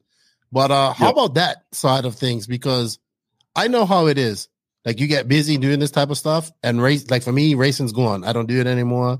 I hope to do it one day. How's that working out for you? Well, honestly, there's really nothing behind the reason. There's no reason behind me not racing as much other than there's not very many races that I want to go to right now, like big races I want to go to. So like right at the beginning of the year, there's a whole bunch of great ones, right? You have SIC. Yeah, you have DNC, but you didn't go. But you weren't there. But it's there, right? Mm-hmm. It would be a race that I would go to if I didn't have several that I'm going back to back, because right after that is PNB, and then right after PNB is probably one of my most favorite races ever, which is the one I saw you at, Silver State, right? And then You have Southern Nats, Wicked Weekend, Southern Nats. So basically, the first part of the year is such a rigorous race schedule, right? So much traveling, and like near the middle of summer, it's hot. I kind of slow down a little bit, and now like other than AMS, like AMS is the one that I kind of want to go to, but I can't because I have a spec slash race at that time. Near the end of the year with a family, it's kind of hard to find that time, right? So there's nothing like I don't intentionally try to like slow down my racing. Like if there were more bigger races, there's just not as many near the end of the year, Right. AMS would be a good race. It'd be capped. I think we enjoyed it last year. We was able to do a lot of retro coverage for it as well, like Max and I. So we enjoy doing this type. We geek out on that type of stuff, like breakdown video and all that there. I have never been to AMS. I went to it when it was in June, and it was really hot. Yeah. Really hot. Up there in Super hot. Cumming, Alabama. Yeah. It's very hot. I just, dude, it's like one of those things where whenever I go to races, and this after seeing me at Vegas, like I try to take it as a vacation also. So like I want to go places that are a lot of fun. So Vegas is super fun. I actually really like the area where Psycho Nitro Blast is. Mm-hmm. That Pigeon Forge area, Gatlinburg. Those are amazing areas, especially with the family. And then there's just, with Sick, that's one that's in Alabama. That right? Sick's in Alabama? Yes. I think so. Yeah, Sick's in Alabama. So the fact that AMS is in Alabama also. Dude, there's nothing around there. I've been there. There's nothing around there. Like if it were somewhere that was super cool that I don't go very often, maybe I would. The race is amazing, right? Mm-hmm. I think that how they change the race format, it's awesome, dude. I like every time I go to a race time event, it's like seeing my family again, right? It's like my family away from home. So I love those events. I would go to them, but it's really hard to convince my wife, let's take the entire family out to a race in Alabama again. After we've already been there, after we've been there a couple of times. And she's been Vegas. She's like, I've been Vegas. Yeah. Because she enjoyed Vegas too. I mean, it's the most convenient race out there, to be honest. Oh yeah, dude, it's freaking awesome. And like I think I said it on the last time I was on the podcast. Like I try to minimize the amount of time I'm on the track and maximize the amount of time I have to see Vegas whenever I'm out there. It's not for racing when I go out there. It's really, that's like my vacation time, right? But yeah, it's just a fun race. When do you take some off time from this? Because you have a full-time job. Do you take some off time? Because it doesn't seem like it. So that's the weird thing is like this weekend we're going on a mini vacation to a really nice RV resort. We do a lot of RVing. But when we're doing that, I'm also shooting content from my other channel. So you have another channel? Oh yeah, your traveling channel. Yeah, my traveling, which I just rebranded that one to it's called MSM Every Day. We do a whole bunch of cool things like as a family. Right. And I was like, why don't I just share that instead of trying to, make myself travel all the time? So I just changed it to MSM Every Day, and you get to see kind of the cool things that we do. Like recently we went went to this Andretti go-kart track. It's like a 3-level go-kart track. Like it was a cool go-kart track. So why not share it on YouTube? So we're doing stuff like that now, not just travel stuff. But going back to the question, I do take vacations, but whenever I take that time, I end up recording anyway. So is it really a vacation? I can't help but do. You're never off. Really You're like me. You're never off. Never off. I can't. Never it's off. Weird. Never off. Go sleep on, wake up on. That's how it is for me. Thinking. I understand that. And then sometimes it's hard. It's hard to sleep because you're thinking about what you could be. Yeah, I know all about that. All about that, man. My brain, the things that go through my brain before I go to sleep, I don't know. A lot of it doesn't make it out. That's how it happens. All right. Yeah. So let's talk about something that I thought that was really cool. You started your spec / race series. Let's break that down so people can understand, because I think it's a great initiative. I'm a big supporter of spec / as well as a newbie novice. Not even just that, but for people to have fun with. You've kind of took it to a different level.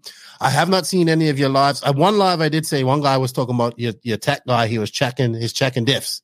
He's got a diff. A diff analyzer. Diff analyzer. So he's doing diff tags and stuff like that. Yeah, tell us a little bit about this race series you got going on, the different levels, because there are different classes. You had a great turnout for the first race too. Yep. So first off, thank you for the recognition. So many people messaged me. Oh, look, No Name Podcast gave you props on the Spec/Series race. Thank you for that. It was an amazing. But it's good. It's great. It is. I mean, we had 90. It was. I think the total was 93 entries, and like you said on that podcast, 50% of them were new entries into the system. We sold out of transponders. Like those kind of things were happening. Like people were trying to search for transponders. People were getting into the hobby, right? So kind of the whole thing behind it is I used to race Spec/. That was actually the first class I ever raced. And I've seen it where it was extremely competitive, even with the highest skilled drivers. But also it's easy to get into. It's cheap, right? So it's a race class that can basically satisfy all levels of drivers. Mm-hmm. And I took a huge risk because obviously a lot of these races, when you promote a race, having multiple classes is kind of how you up your entries, right? Where I did this race, I did a race where not only is the entry fee cheap, but there's only one class, so you really can only enter. So where I have 100 people, 100 cars entered, that's almost like 100 people there, right? Right. Versus like a normal race. Teams too, right? Yeah. So right, going into the classes. So we have a S3. S3 is short for Spec 3. We have S3 class, which is just beginners. Like you're new to it. You went and bought a Slash. You have to take the car out of the box and run it how it is out of the box. You can't do any type of tuning, anything. It's just run it, right? But it's very much for the people who want to try racing and just go out there and do it. Mm-hmm. What the cool thing about Spec 3 is it has the best prizes. Like that. Really? The top 5 at the end of the season, the top 5 is getting a brand new Traxxas kit. Like it's just like they're getting the best prizes. They have the best chance of winning the door raffles, like we do door prizes. And S3 guys get 3 times as many tickets as an S1 guy. So for a new racer, like it's like a racer's paradise, right? Okay, giving back a lot. Yeah, they have them back a lot. They have so much chance of winning all this stuff. They're able to race, and it's super cheap to get into it. And you're not inundated with all this. How do I tune this? How do I tune this? What tires do I run? All that stuff. That's out the window. It's just go out there, race, have fun. So there's S3, which is like your beginner class, and then we have an S2 class, which are like your normal racers, like your season racers, right? So you'll have such a wide range of skill there. You'll have sportsman drivers in there, open drivers in there. But what's important is they're out there having fun, right? And they also have a good chance of winning some cool stuff. And then the prize for the S2 class is probably the coolest thing, which I should have brought it up here because I have it downstairs. I actually have a custom made, like a heavy brass leather like a wrestling belt, like this big for the champion of the S2 class. So the S2 class, you can argue has as much skill as my S1 class, which going on to the S1 class, that's just like F1. 10 teams. Each team has a actual sponsor. You can't have like just a random, YOLO team or whatever. They actually have a sponsor that does business. And it's got 3 racers per team. Only 2 can race, 2 racers and a backup. So it's just like F1. Point system, just like F1. It's like and the way these guys are doing it are like F1. Like you'll go into the pits, there's sections of each team where they're all wearing the same stuff. They're trying to help their teammate. It turned out amazing. So what's great about the S1 class is not only you have the best drivers because these sponsors are actually picking the drivers, right? But if you're an S1 driver, you didn't pay to get in there because your team is already bought, right? You literally just get asked. But as a racer, you can win a significant amount of money. I'm paying back, I think it was something like 80% of the actual revenue that comes in for the S1 class back to actual prize money. So you have Jared Wiggins in there, right? So you have Boudreaux in there too. I haven't seen him for a long time. Oh, dude, Boudreaux's so fast. You have Spencer Klein in there. We have a lot of really, really good racers in there, and the racing in there is super tight. Like when I say super tight, I mean I think the top 3 guys in qualifying were maybe 3 seconds apart. I mean it's super tight, and then qualifying is just like F1, fastest lap, and then really, we start with 20 drivers, and Q2 we trim that down to 15, and then in Q3 there's only 10. So it's really cool. A lot of the racers, at least in my area, watch F1, follow F1.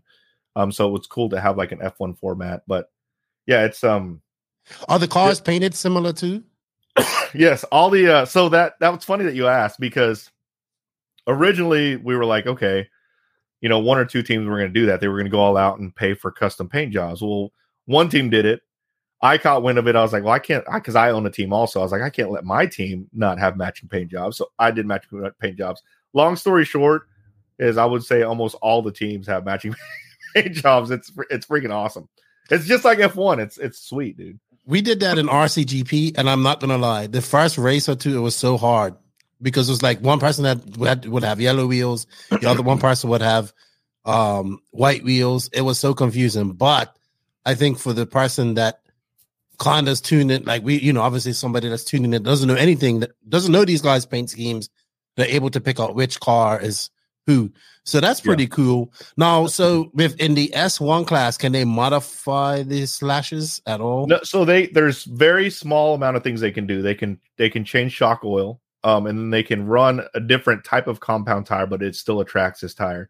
Mm-hmm. But for the most part, it really is driver, right? There's some people that are running different batteries, which we might do. We might change the rule on batteries, because I think there's a little bit of advantage you're getting if you're hot charging your batteries or something like that. Right. But for the most part, all the cars are pretty much the same. And I mean, it is safe to say Jared Wiggins, so he won the first round.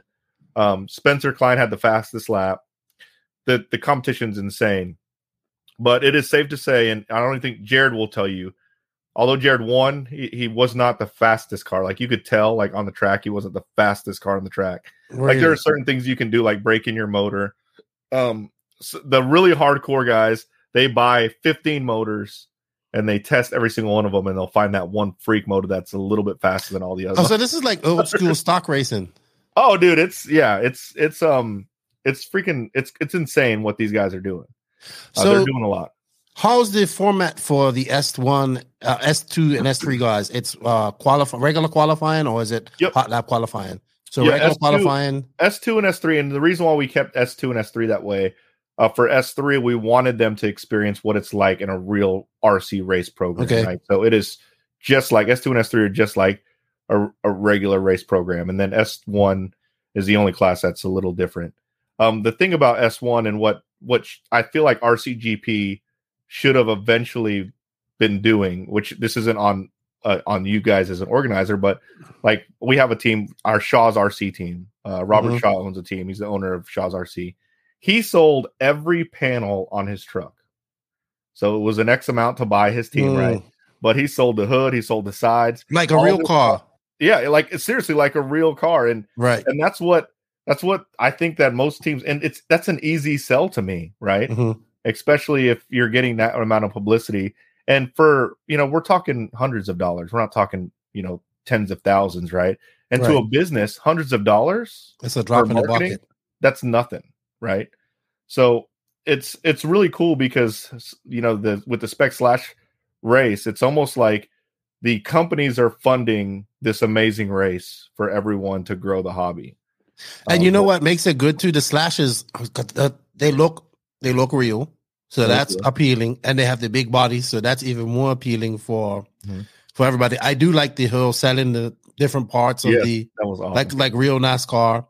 How much? I guess so. You said you got some new people in. So how did you get those people to enter this? Was they just people from your channel, or how did you how much would? Okay, so I'm a new person. I want to do this. How much is it going to cost me to enter S3? So it helped a lot. It helps a lot that I buy Traxxas, right? Okay. Traxxas. It was kind of like this big circle. My biggest viewed videos, my most viewed videos are my Traxxas retail store videos. And people see my channel, they go into the Traxxas store. When they go into the Traxxas store, Traxxas says, "Oh, you're buying a new car, the Slash, people race it out here." They promote the Slash race. People go check it out. And it kind of just works that way, right? It's all really word of mouth. A lot of people are people who race. They have friends that have thought about racing and like, oh, this is the time to do it. It's super cheap and super fun. And it's not, you're not going to be in it really deep before you're not going to be in it thousands of dollars. It's really realistically, it's about $400 to $500 to get into a full race rig, right? Which is it's still expensive, but it's affordable. Right. So how many races are there? There's 4? There's only 4, but we started this season near late. the end of the year. Yeah, late. And this was kind of like a pilot to see how it was going to go. Next year, we're going to change it up. We're going to have more races. But yeah, it should be a lot. Like, we're learning a lot in these 4 races, and next year should be bigger. I mean, in the grand scheme of things, I would love to have it where it's huge, like nationwide. Right. So where are the 4 tracks? So you had the Indy, the first race, and where are the other 3 tracks? Oh, so I'm glad you brought that up. So that's another cool thing about the series is there's actually 4 completely different tracks. We have Indy, which is indoor hard pack clay, right? Or the hard pack dirt, a lot of traction, not very loamy. And then we have Shaw's, complete opposite, real outdoor, extremely loamy, like track super loose, like it's real backyard off road. And then we have at Gold Star. Gold Star is an indoor carpet track. So completely different format there, or different surface there. And then the finals is actually going to be in the parking lot at the Traxxas headquarters. Ooh. We're going to set up a parking lot race. We're going to have ramps. And we're going to have parts that probably go into the grass. There's going to be straightaways that are all the way across the parking lot. It's going to be insane. That's cool. Yeah, there's not going to be like there. We have carpet guys. So Chris Adams, 2-time national champion on-road carpet racer. He's racing the series. I mean, obviously, he's going to excel at the carpet track, right? So it's going to be really cool to see the different people, how they perform on these different services. And on the last live feed, we every kind of like Drive to Survive, we do kind of a podcast type like live show where we talk about our projections and things like that. I need to check that part out. That's the stuff I like. Excuse me. It's really fun. I feel like you really have to know our community to really get into it. But like to give you an idea, like we were starting to project how we thought the Shaw's race was going to turn out. Jared Wiggins, we all know Jared Wiggins, super fast Techno factory team driver. All of us had him at 5th overall. Like we thought he was going to finish 5th. Like if that gives you an idea how fast these guys are with the Slash and how much they're, really how well they drive at these certain tracks. Yeah, it's crazy that we would put. When is that race? That race is, I think it's the 15th of this month. Okay, so next weekend. Yep. All right. Oh, that's good, man. I like that. How easy would this be for somebody at a different track if they wanted to do something similar? How could? It would be so. I think it will be super easy now. So the biggest thing about Spec Slash is trying to come up with one set of rules. Everyone has their own house set of spec rules, but one of the things that I'm hoping will happen is kind of the MSM Spec Slash standard will be the standard. So for a track to be able to hop in, it should be relatively easy because they can just grab those rules and move on with that. Yeah, I think that would make a lot. Yeah, you sound like me. That would make a lot more sense. And then you would have some actual rules that are followed along across the whole nation at the end of the day for a series like this. What's most important that if tracks are listening and they want to get that Spec Slash class going, you have to get your seasoned racers racing it. You know what? You have to. Absolutely, because when I was looking at, you got Wiggins, you got Boudreaux, you got this carpet racing guy. So there's another Katie Carmendi and Race Like a Girl podcast. They're doing this Future Stars of RC stuff, which is really good. So they pair up a little bit different from what you're doing. They do it like 8 scale, and they pair local pros up with young racers or beginner racers, and then they like mentor them throughout the race and all that stuff. So I agree with you. You have to get the fast local people involved with this because they have to help show some of these new people how to race. Like you have to learn too as well. Right. And so first off, that concept, amazing concept. I thought about that for a long time, about doing something kind of like the Ultimate Fighter where you have like basically see how good someone is if they can mentor someone into being a champion. Right. That's an awesome concept that they're doing. So hats off to those guys for doing that. or those gals. Sorry. It's her and her husband, husband wife racing team. You've probably met them. They go to a lot of race time events. So the thing is though, like if you truly think about it, you're like, let's say you're just a normal guy that wants to get into something. You don't want to be known as the rookie or in the beginner class, right? So if you go out to a track and you see people running slash and they're just beating it up, and it's obviously like the rookie class, it doesn't look as intriguing as you seeing like this like several skill levels, and you seeing the fast guys racing this class, right? If I see this super fast guy racing this class, it's a little more intriguing for me as someone who wants to be super fast to be able to hop in that class. So that, and just getting that turnout there, right? If there's always, if every track can say, yeah, every week there's a spec slash race at this track, it's going to be really easy to sell that slash. But it's going to be hard to sell slash. Like, yeah, well, sometimes they race it. You just got to hope that there's a class, right? So that's why it's important to get our seasoned racers to race this class. And that's kind of like the whole concept behind S1, that my S1 class is I knew I had to get the backing from the super fast guys. And because as you see the super fast dudes in your local area running this class, you naturally are like, man, I want to run it too, right? So but it also gives new people a ladder to climb in that class. And the cars are still relatively the same, just a little bit of tweaks. Like you said, they change a few things here and there. And so if they want to stick with slash, they can climb up and go to the S2 class and then hopefully make it to the S1 class eventually. So when in turn, you've created your own little race system there. Your own little racing. And most of the guys are cool. Like Jared Wiggins will tell you exactly what he's done to his car. Right. Like he's got no problem. Like he'll tell you, he'll do it for he's a lot of guys science, man. For you. Yeah, Boudreaux will do the same thing. If someone goes ask, and Boudreaux is one of the faster S1 guys. If anyone goes ask Boudreaux, hey, what did you do to your car? I'll be like, here, I'll show you. Like, so you can really get on the same level as everybody. And there's a guy that's super fast in Spec 1. I believe he did make it to Q3. He might have finished top 10 that recently just started racing. He's just a talented guy, right? Really. And I think the more we get those, those people will come out, right? Yeah, I mean, eventually the goal is to hopefully get them into other racing classes as well as Slash.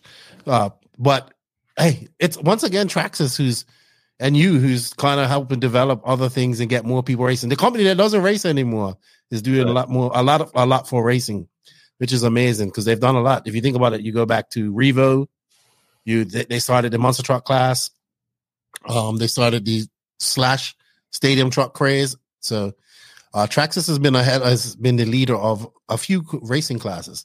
And I'm extremely humbled that they backed me up on all this. Like they are supporting me all the way through and through. And they were very like they don't sponsor races, right? No. And the fact that they're really just backing my concept here. And obviously it's a little bit easier to back my concept when the only car is a Traxxas car. Right. But I'm extremely humbled that I have such good backing with the. What's your favorite Traxxas car right now? Oh man, you're gonna put me on the spot like that? Yes, you got to give me one. It changes all the time, but right now I'm really crazy about crawling and trail riding. Something about the weather, it being fall, beautiful weather, it being outdoors. So I got to go with a TRX4 is probably my favorite. Like all of them are just awesome. I have most of them, but I would have every color of all of them if I could. They are nice. They are nice awesome. Rigs though. They are nice rigs. I need to get me a Traxxas bashing type vehicle. I don't know what I want though. I want something big. Yeah, I'm looking at that box, like perfect product placement behind you right there, and I'm like, I want a sledge in my brain. It's saying, I want a sledge. You want a sledge? They're on sale right now too.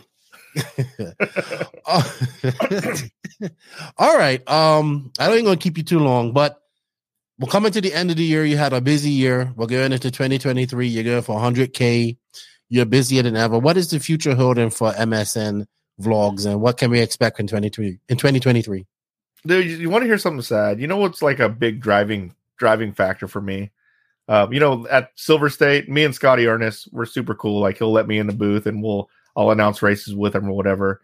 And I told him that I was going to be at 100K this year, and I think I'm going to miss it. So like right now, I think I really am going to focus on trying to build up my subscriber count, which is which is not the greatest thing to do as a YouTuber, because as a YouTuber, you don't make money on subscribers, right? You make money on views. Right. So I should be trying but you need subscribers to get views. So yeah, but there's YouTubers out there that are much bigger than me, but get half the amount of views I do. Right. Which I'd much rather be getting the views. So I'm gonna try to switch my focus on gaining more subscribers. And how I'm going to do that is I'm probably going to be doing more shorts. Maybe do more Instagram. I'm not a big fan of TikTok. Maybe do some more TikTok stuff. But I'm really going to focus on doing different things in YouTube, like on YouTube for RC. So I'm going to be investing in it also. Like I'll be putting, a significant amount of money back into it to try to change it up. I'm a creature of change. I don't like, as soon as I get stagnant, like right now, I do a lot of vlogging. Like most of my content is vlogging, where I'm just kind of doing what I do and you guys are following along. I'm doing a lot of reviews, but I feel like I got to change it up and do something different that most guys aren't doing. So don't know what that is yet. Actually I have some ideas, but I'm not going to spoil them here, but lots of good things coming. So sweet. Real quick before you leave, I was Wheelers and Dealers. So I didn't know you was a fan of that show. I was too. And I really enjoyed that show. I didn't know a lot of American people watched it. That's why, because it's an English show. So tell us a little bit about that, because you kind of wanted to do something like that with RC, Wheelers and Dealers, fix it up, get the tall guy to fix it all up, nice and proper. Dude, that was an inspiration for the channel. So whenever I was watching Wheeler Dealers, like, dude, I love that show. And the fact that, that it was Ed China was the first technician that they had fixing the cars. You know how he fixed everything like perfect. He never just patched it up.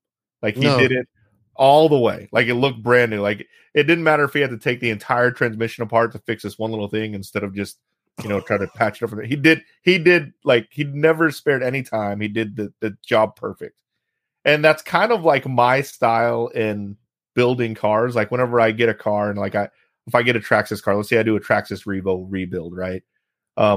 Someone might see that the servo's, busted. They might throw in a cheap Hobby King servo or something like that.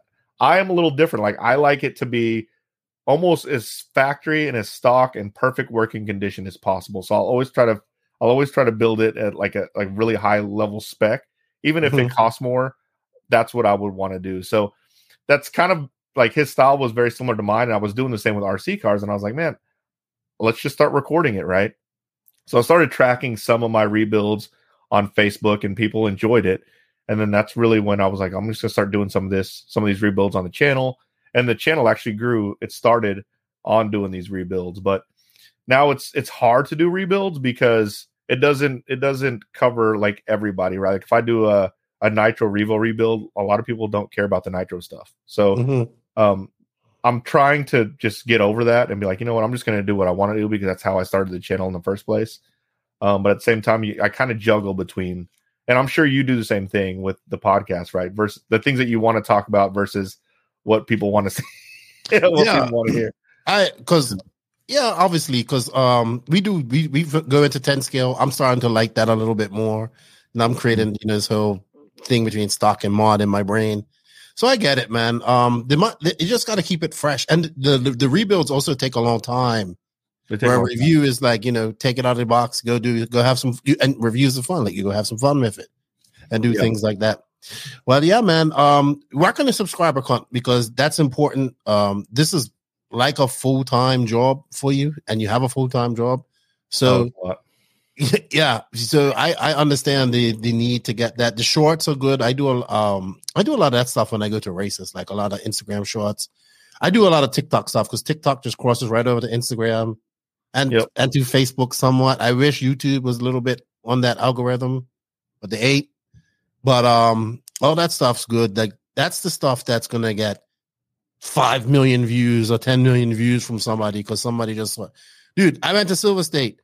The one video that I got to go get over 100K views was some fifth scale car just leaving pit lane. Dude, I say that all the time. Whenever I do videos, like everyone's like, do race videos.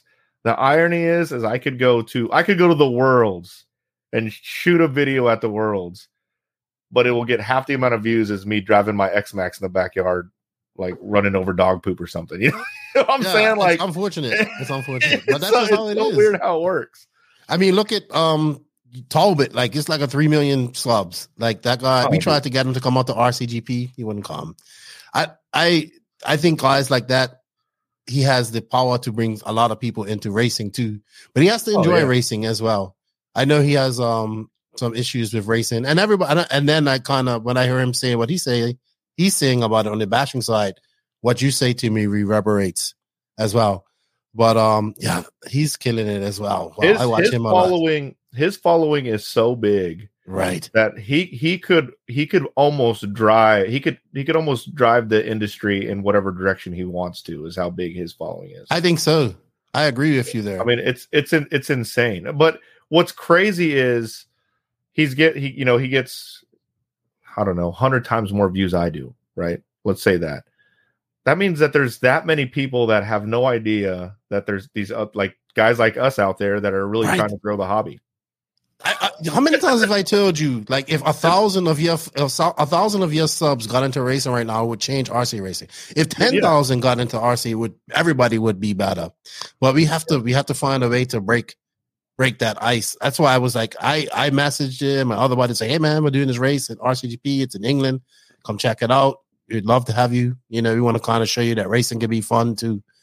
And unfortunately, though, he's a busy man. I get it. But I watch a lot of his stuff too. So. And dude, so like his videos though, like don't let it fool you. He probably has a pretty decent staff behind making all his stuff. Really, like he's got a very solid production. Like when I see videos now, I think about all the different types of edits and things like people are doing. And it's like, dude, his videos are hardcore. Like those are some really good videos. And people would just watch don't realize that just the things that guys like him do to make videos awesome. Like when you go watch a Mr. Beast video, you probably think, oh, that's a cool video. What you don't realize is there's probably 300 people back there making that video awesome. You know what I'm saying?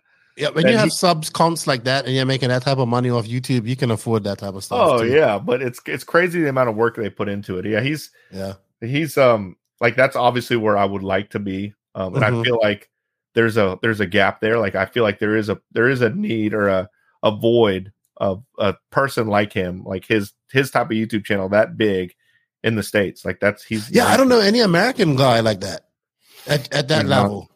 You're the closest one I know. The RC Driver Online, Greg with RC Driver Online. Him and I are kind of go back and forth, not back and forth like arguing, but like in regards to view counts, things like that. His channel is very big, but you know his channel stemmed from the magazine. I believe it stemmed from the magazine, but he does a lot of car reviews. Right, it's not vlog style. I'm more of a vlog style versus right. I like your style better.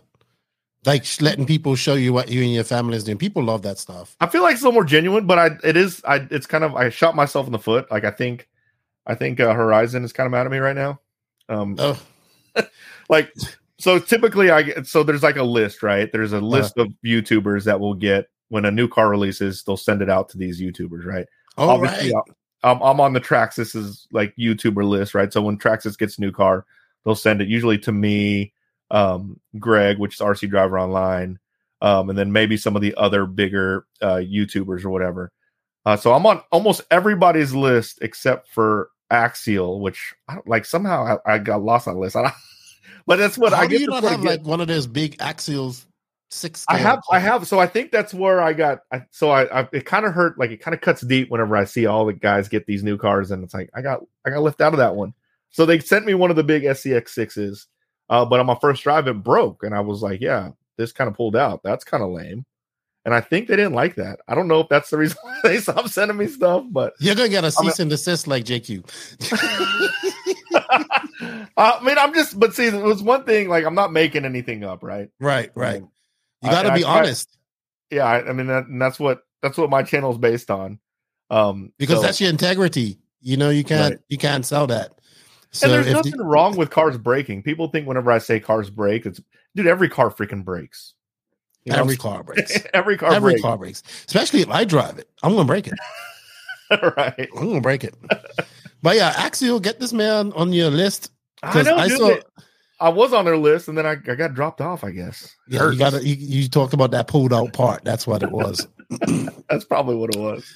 Well, Traxxas is also a big competitor, but I mean, Horizon is one of the biggest, if not the biggest in the industry. So, and it helps that Traxxas is right next to me, right? So it's that helps. Easy for me. That helps. It's like imagine driving a car knowing that if you broke something, it was going to get fixed that day. Like I have that satisfaction driving Traxxas cars because I'm right next to it. Like it's not far at all. So I drive more Traxxas cars. It's just because where I'm located. Hey, nothing wrong with that, man. Do what you have to do. That's what it is. Because what you're doing is good, and we need you around because we need you to get into that space where Kevin Talbot and those guys are, and then get these people with some eyes on what we're doing here. Dude, are you going to cut me short? Because I want to ask you some questions. No, actually, I just wanted to ask you 2 more questions, and then then you could go ahead. Right. The Dirty South podcast. How you look so nervous. I know how it is. You got Charlie Mack. You got Craig. I think his name Craig Titus. Is he? What's James his name? Titus. James. Sorry, I know why I want to call him Craig Titus. You got James, and then you got DeMarco. I can't stop laughing when the guys do. I can't. Dude, and you just like those guys are so funny, dude. I said to Charlie Mack, I said, I feel so bad for Mark because he's sitting there and it's just like you guys are about to say something really bad, like at any given moment. I don't know, like I know exactly how you feel. It's like when JQ and Max got together. It's like they start feeding off each other and they try I thought they would be buddies. They do, but they try to go one up on who can say something worse than each other about something. So then I'm like, okay, I got to keep it under control. Then they start going at each other. Like, you know what I mean? Like, dude, so you can relate to those guys. And the feedback I gave, and dude, I love those dudes. And they're part of the reason why On the Tone even came back for a little bit anyways. Like, they wanted to do it, right? Mm. But it's the hardest part about their group is that they talk, it's funny. They're super funny, but they talk a lot about their area, right? Right. So and, people don't know. You tend to only have the focus, like people getting in the area. I'm like, guys, we got to try to figure out a way to make it entertaining for not just the people in the South, but everywhere, right? They're super funny guys. If you ever pit next to those dudes, oh man, like your face will hurt by the end of the day because you're laughing the whole time. Yeah, they crack me up. They crack me up. They're for the podcast, I don't care if we've crossed the line so many times on the podcast. Sometimes I listen to some old On the Tones and I'm like, man, I should take this down. This is just awful, right? Because just the nature of a podcast, you're supposed to be as candid as possible. Right. So like I don't know. I couldn't have a lot of that stuff on my YouTube channel because it's more family oriented, but I love those dudes, man. It's so much fun to do podcasts with those guys. All right. So the second question is, do you get to hear Bobby Moore and Mike Batali? How do you say his last name? Battel. Yeah, Mike Battel. Do you get to hear them recall their epic Nitro Revo battles that they used to have? Because those two were like two of the best Revo drivers in the world at one point. So every time I get them in the same spot, I always bring it up. I always say, so who's the faster Revo driver? And both of them say, I was. So apparently the truth is Bobby was the first Nitro Revo champion. Okay. But Mike Battel is like the reigning. He's like the Revo champion. Like, man, Revo was hot. Revo was RC Pro Series. It was Monster Truck. That thing, those little things are fast. But see, like that, like it would be so awesome to get that back because the bashers can relate. Dude, this guy had one here in the DR. He sold it. I asked him the other day. I said, "Who has it? Like, I want to get it. It has the old time starter box, had a carbon fiber chassis, all that stuff." Oh, badass. Dude, that's freaking awesome. Badass.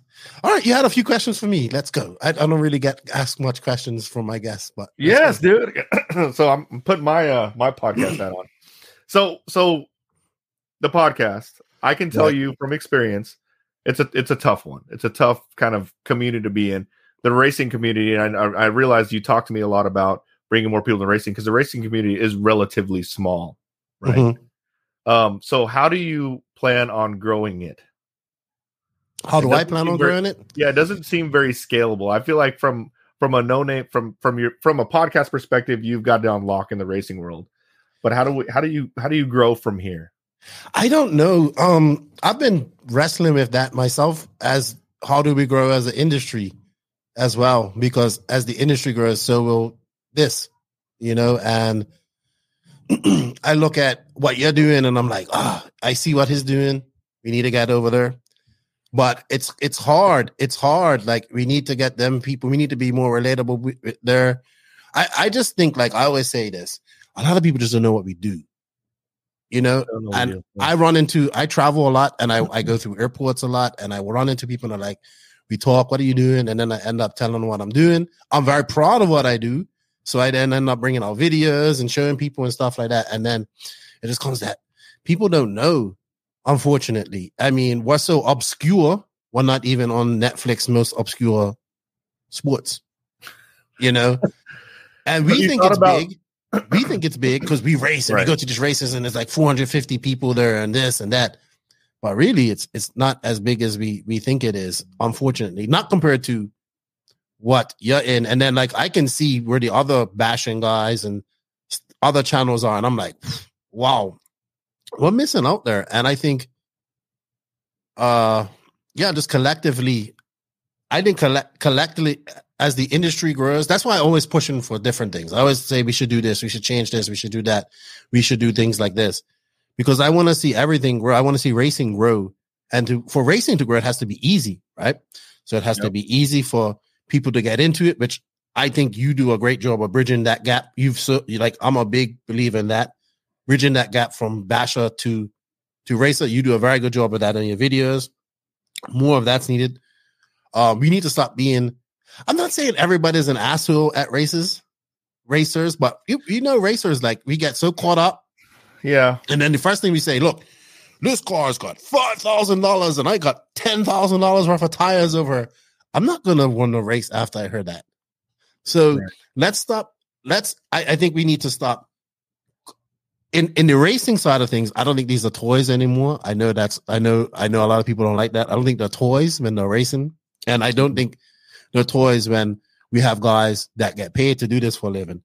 So it's a lot of things. For this podcast, I realize that this podcast is only going to go so far because racing is only this big. So we have to grow racing. So I have to push the people that can make racing bigger. So that's the reason why I asked, because for me, like, I know there's a huge market out there. Like, we see Kevin Talbot, he's doing it. So I know that there's a market out there for me. But as a podcast, we can't say that there's much more than what we've already tapped into. No, well, that's why I hope your people, when they get into it, right? When Kevin Talbot's people get into it, this is when they get into, like, what we geek out on. Like, you know what I mean? Then they start learning more about it's all that's how it goes. Like, it's just, like, you guys are the people to get them into it. Then we're gonna, we geek out on this. Like, my goal with this is, like, I think Sports Center, I think some people say TMZ. I think all of that combined, I think all of that helps make our industry better. I give nicknames to these drivers because it brings some sort of personality. Some of them, like Cole Ogden, I love it. He goes into his personality. He acts like it. He embraces it. He does it. Runner Falk, same thing. Viking, quiet, gets mad. We have these pro guys. We don't use them in a professional way because we don't even know what we're doing at a certain level on a professional way. Like Silver State, we can do a lot of things. A lot of these things, everybody has to work together. That the manufacturers, the pro drivers, race promoters. If we could all do that, like, just come together and work together on growing the industry, I think it'd be better. We need to get behind people like you. We need to get, we should, like you said, we should be trying to get this guy like Kevin Talbot to a race, like, because he can shift. Like you said, he has 3 million subs. He can shift the way RC goes. I don't think people understand that power. I think he's above this already, but even if we were like, we'll give you everything to just rate, like, we'll give you a blank check to just, and that's good content. He builds a new race car and goes race. I mean, he would bring people in, but it's hard. I mean, I get it. I mean, I understand. I think easy too. Racing's hard. a lot of people, how many people have you seen that I can drive an RC car, I can go up and down the street, I can go in a field, or you put them between two lines and you put jumps on there. It's very difficult for people to do that. It is. So I think a lot of people expect this to be easy, and then like people just get caught up in a whole bunch of, and I think people get sponsored too fast. That's a lot of things. Like I can look at a lot of things where I've sponsored a lot of people really fast. And now I look back on it and I see, okay, that wasn't the right thing to do. So I think our industry as a whole needs to change, and we need to kind of focus. We have this immediate amount of people that have some sort of RC experience, have some sort of interest in RC, but yet we do nothing. Like we ain't doing anything to even go attract none of these guys. Like, yeah, these guys crazy, should, like nothing's being done. Like, I mean, Visions Race, they took a shot. Freaking awesome. Like that's the kind of things we need to think about. And I think A-Main was the perfect company to take that shot. Like I commend them for that. That's freaking awesome. But I do too. But we need to have our drivers out there in uniform signing autographs. If there's full scale drivers that are up there driving like full scale professional stuff, because that's what it had. So we need to treat it big. And then everybody else will take it big. Right now, everybody treats it like you go to an RC race. We don't know who the top drivers are because everybody looks the same. Right. So I'm actually, what's crazy, dude, it's funny that you said that because at Silver State, I have guys that live in Vegas that came and visited me, right? Right. Hey, met me and I'm like, oh, dude, there's Mayfield over there. There's Lutz. And they're literally like, who are they? Like, those are the big racers. They're like, we don't know the difference. So imagine. It's crazy, dude. Yeah, so we're not even utilizing these guys in a professional. We look at BattleBots, look at drone racing, look at all this stuff. It's all about the show first. And look, I'll tell you one thing. Like for RCGP, it's a mentality thing. So RCGP has a media day.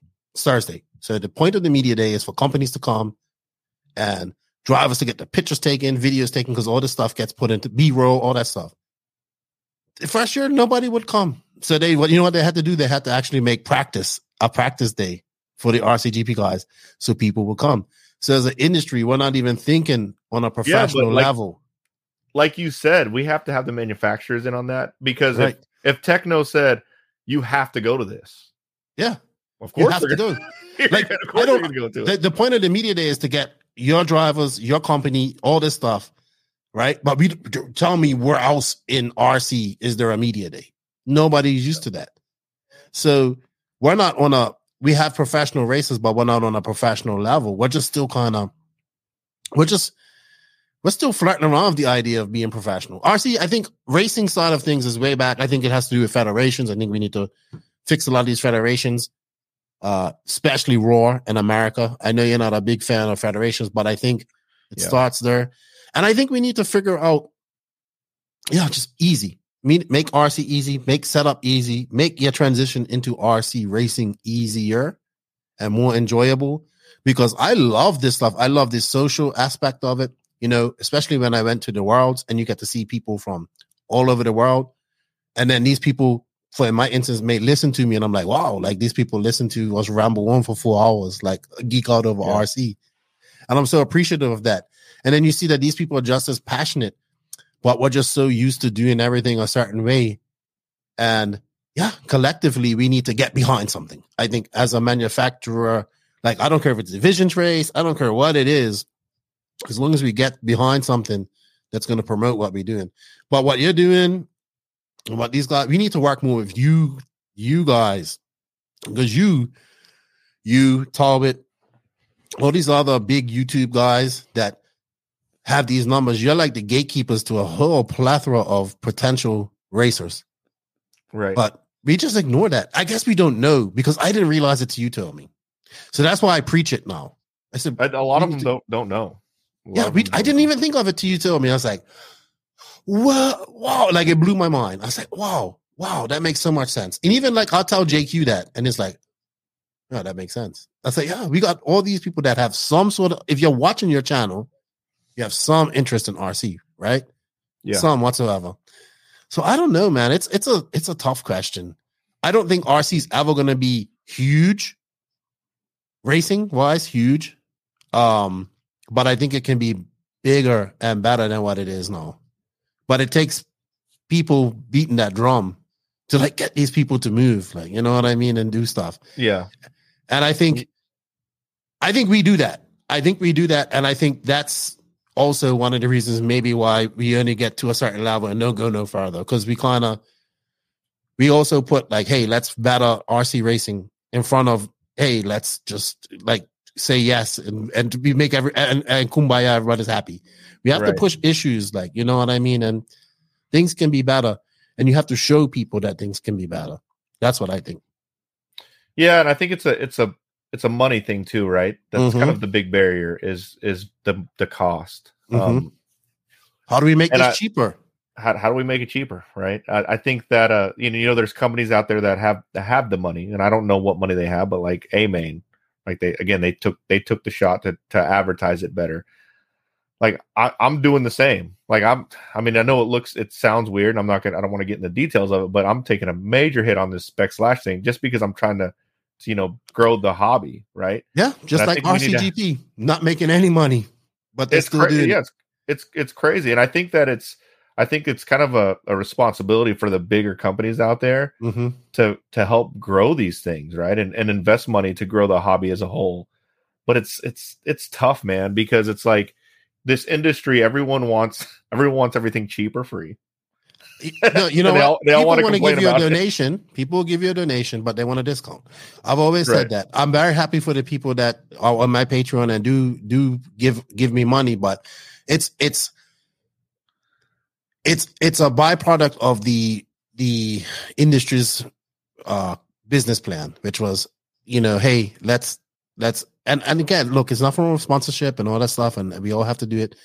But if we got more people in, it'd be less of that. Like, you know what I mean? And I think that scares a lot of people too. I think once we kind of have to get an old guard of RC out, and then we get these new younger kids that are coming in, or younger generation that are coming in, the more TikTok, the more Instagram, the more having fun. Man, I totally agree. And that was actually where my next question was going to go. It's like, we're evolving as an industry, as a community, we're evolving. And we hear the old school guys talk about it all the time. Oh, I miss the days when you had to win a national championship to get a sponsorship deal. And then, those are the guys that are, we're getting back to that. Yeah. 50 deals are getting given away everywhere. That kind of thing. But I think we're evolving. And I think we need to embrace the evolution of where our community is going. So as you obviously have done some work with building the team. I don't know if you're in charge of or helping. No, I'm not doing anything with Mayako. I'm talking more of my JQ Racing stuff. Okay, JQ Racing. So for me, like, I have a race team also, and we're actually working on getting team sponsorships, things like that. But as I start to grow these people, like, I'm not looking for the fastest guy. You know what I'm looking for? I'm looking for the guy that's going to be in it for the long run. Exactly. So I don't want to pick up the guy who's going to race for 2 years then quit. I want to pick up the guy who's going to race for 15 years. Because if you think about it, those are the guys that are, to me, the most valuable dudes in the industry. Look at Charlie Mack. Charlie Mack's been racing forever. Like, there's these guys that just have been diehard RC community, driving RC. Like, those are the people that I feel like need the most support, right? And if the argument is, well, you want them to represent your company well and win, those guys are going to be representing your company the best because they're making the most friends out there because they've been in it so long. Yeah, I mean, you can be a great ambassador. No, I don't believe sponsorship dictates your skill level at all anymore. But let's leave the winning races and selling kits to the pro guys, because that's their job. That's what they really have to do. And another thing I wanted to say, because we have kids, let's touch on that. There needs to be a definitive line between a pro and amateur in RC. If we have that, and then we can see an actual pathway to becoming a pro at some point for these young kids, we'll get more kids. Like, we got to compete with? We got to compete with cell phones, the internet, Instagram, TikTok, and then PlayStation, computer games, and all this stuff. So we got all this to compete with. And right now, everything's quick in 60 seconds or 20 seconds and all this type of stuff. And people want instant gratification, but people want to have fun. And I think we need to we need to go after the families, the fathers and sons. But then there's going to be kids out there that maybe don't have a father, maybe their mom's there and maybe a mom can't do it. Someone has to kind of mentor these kids and stuff like that. So it's a community that has to be built and has to be more welcoming to everybody. Because at the end of the day, RC is for everybody. It is not gender specific. It is not, anybody can do this. It doesn't require any special strengths or anything. So a female racer can be just as fast as a male racer, which is going to happen here soon, Oh yeah, so for sure. We have so much potential people we could, but people in wheelchairs can do this. People with one arm can do this. So this is one of the best hobby / sports, because it is a sport at some point. And we just need to utilize what we have and change them. We need somebody with vision. Like same thing you had with your teams for your S1 class. Sorry, is it the S1 class? Sorry, the S1. Yeah. Based off Formula One, and have guys wearing the same uniforms and stuff like that. Why can't we even get that done on a professional level in RC? Because we never had to. We never had to. And I think it's that old school mentality is like, so long they win, it doesn't matter. And I want to be perfectly clear. I have the utmost respect. And I think those top guys are freaking insane. Like, yeah, I'm still like, Mayfield's super cool. I mean, you've talked to Mayfield, super down to earth. But even still, when I'm next to him, it's like I am still kind of feel that starstruck. Like, it's freaking Mayfield, right? And I do think it is very important for companies to have super fast drivers. But like you said, you should have I feel like those. I think they're equal in value almost, right? Mm-hmm. Well, you see now Mayfield is more social. So he's he's doing those video race recaps, which are great. So these guys are seeing, hey, I need to dabble in social media. It's important. Oh, dude, remember when he did this high speed car? Hey, whenever I see like the Mayfield, like even Tebow, and I like me and Tebow talk pretty often. I try to help him out with his YouTube questions because he understands that I have a YouTube channel. He's trying to start his. Like, man, those guys are if they started doing kind of really trying to tap into that basher market also, maybe we should get them at more events like this. They could tap into it quicker than I could have, right? So it's cool. It's cool to see it, but yeah, those guys are they're still super. Like I said, I still get starstruck when I see those dudes. Like, my God, those guys are insane. Yeah, I do too. A few of them. I'm getting kind of used to it now. A little of them, but when I see them busy, I just don't bother them. Like, if they're busy thrashing, I'm like, all right, I'll come back and talk to you in a bit. Yeah. But yeah, lots of things like that, man. But we need to look at we don't. It's not one way to do things here. We need to be doing everything. Right. That's how I look at it. Like, if we need to be thinking outside of the box. Yeah. We can't keep thinking the same way. Let's just throw bigger races. It's not growing. We need to grow the community, right? Yeah, that's what we need to do. Grow the community. And that's why I see things like what you're doing. I like that. When you tell me you get 50%, you ran out of transponders. That's a good thing to happen. Yeah. That's huge. So we were talking about, I was talking to Indy whenever we were about to, before our first race. I said, make sure you stock up a lot of slashes because people are going to come in here and want to buy slashes to race. And they were like, well, we could, but we would run out of transponders because transponders are backorder. I was like, that sucks, but that's a great problem for the community, right? Yeah, I mean, and I think everybody has to do their part. Like, and there's no wrong way. Like, I like what you're doing. I like what RCGP's doing. I like what Vision's doing. I like what Race Like a Girl's doing. I like the individual person that's there trying to promote people, helping people, all that races. Just don't look. I also think maybe now things are a little bit too serious for people that are never going to be a pro driver. I kind of say this a lot. If you're 31 years old, you got 3 kids, you're not going to be a pro RC driver. I'm sorry. You couldn't afford to be a pro RC driver. But so I like take it from someone who took it. I took it kind of personal when people are like, dude, Mark's not even fast. Like, he's not fast. And that's why I was like, dang it, I'm going to actually work on getting faster because it really bothered me that people thought that. It's hard as someone that's extremely competitive to just let it go that we're not going to be a pro driver. I mean, you can be serious about your racing, but Right. You have to have like, look, man, I've been around enough of these pro guys and enough of these young guys to see that some people just have it. Like, you know what I mean? Right. No, I get it. Totally. And when you have it and then you combine everything else, like, and then you have people like, hey, you know, like I have a guy who will say, here's my truggy results. I'm in the A main. Here's my E buggy results. I'm in the A main. Okay. Where's your nitro buggy results? I'm in the C main. Well, you got to drive your nitro buggy more because that's what's going to make you a better driver. And I think with the sponsorship and all that type of stuff happening so fast, that puts a lot of expectations on people. I see that a lot too. And I don't know, man. It's like I said, dude, I like that stuff. It's a tough pill to swallow, dude. Whenever like I haven't podiumed a big national race for a long time, and I used to still enjoy it. I used to be in denial. I'm like, am I getting that slow? Like, I'm not getting that slow, and like that's when I went through that whole I got to make myself faster. But then I thought about this, and I'm standing behind this. People are getting faster. Just the racing community in general, it's faster than it was before. Of and course. I think proof to that is I don't think Adam Drake has gotten any slower. He's just people getting faster. Exactly. I think everyone. I think everyone's just getting so much faster. Look, I remember back in the day, you would go over jumping. If you could wiggle your wheels, just like the best. Like, oh, I wiggled my wheels, and then I did a little whip. Man, these kids out there, they're doing stuff with cars that make me just be like, what? Like, I don't even know how that's possible. That's insane. They're just starting. Like every little driver every young driver is coming in and evolution's happening. Like they learn how to do things faster. They're pushing harder.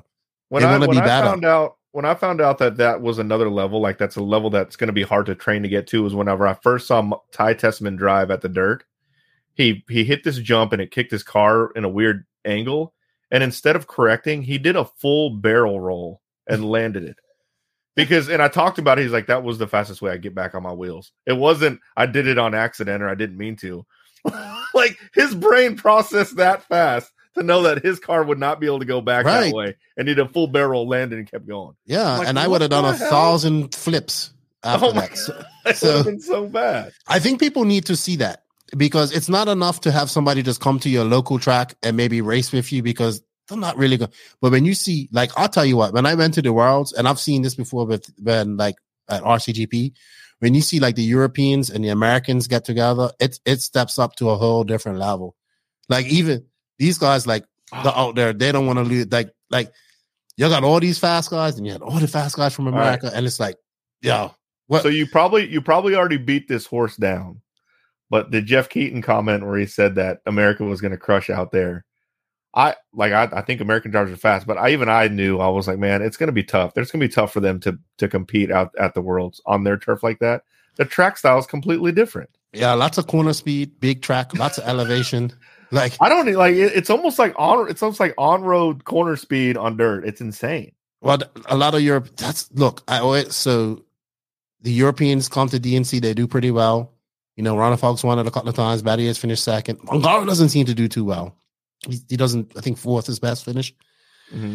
But man, when you get out on those type of tracks, and you can't see it from the video, but that track had so much elevation and it's so fast, and it's hard. A lot of off-camber stuff.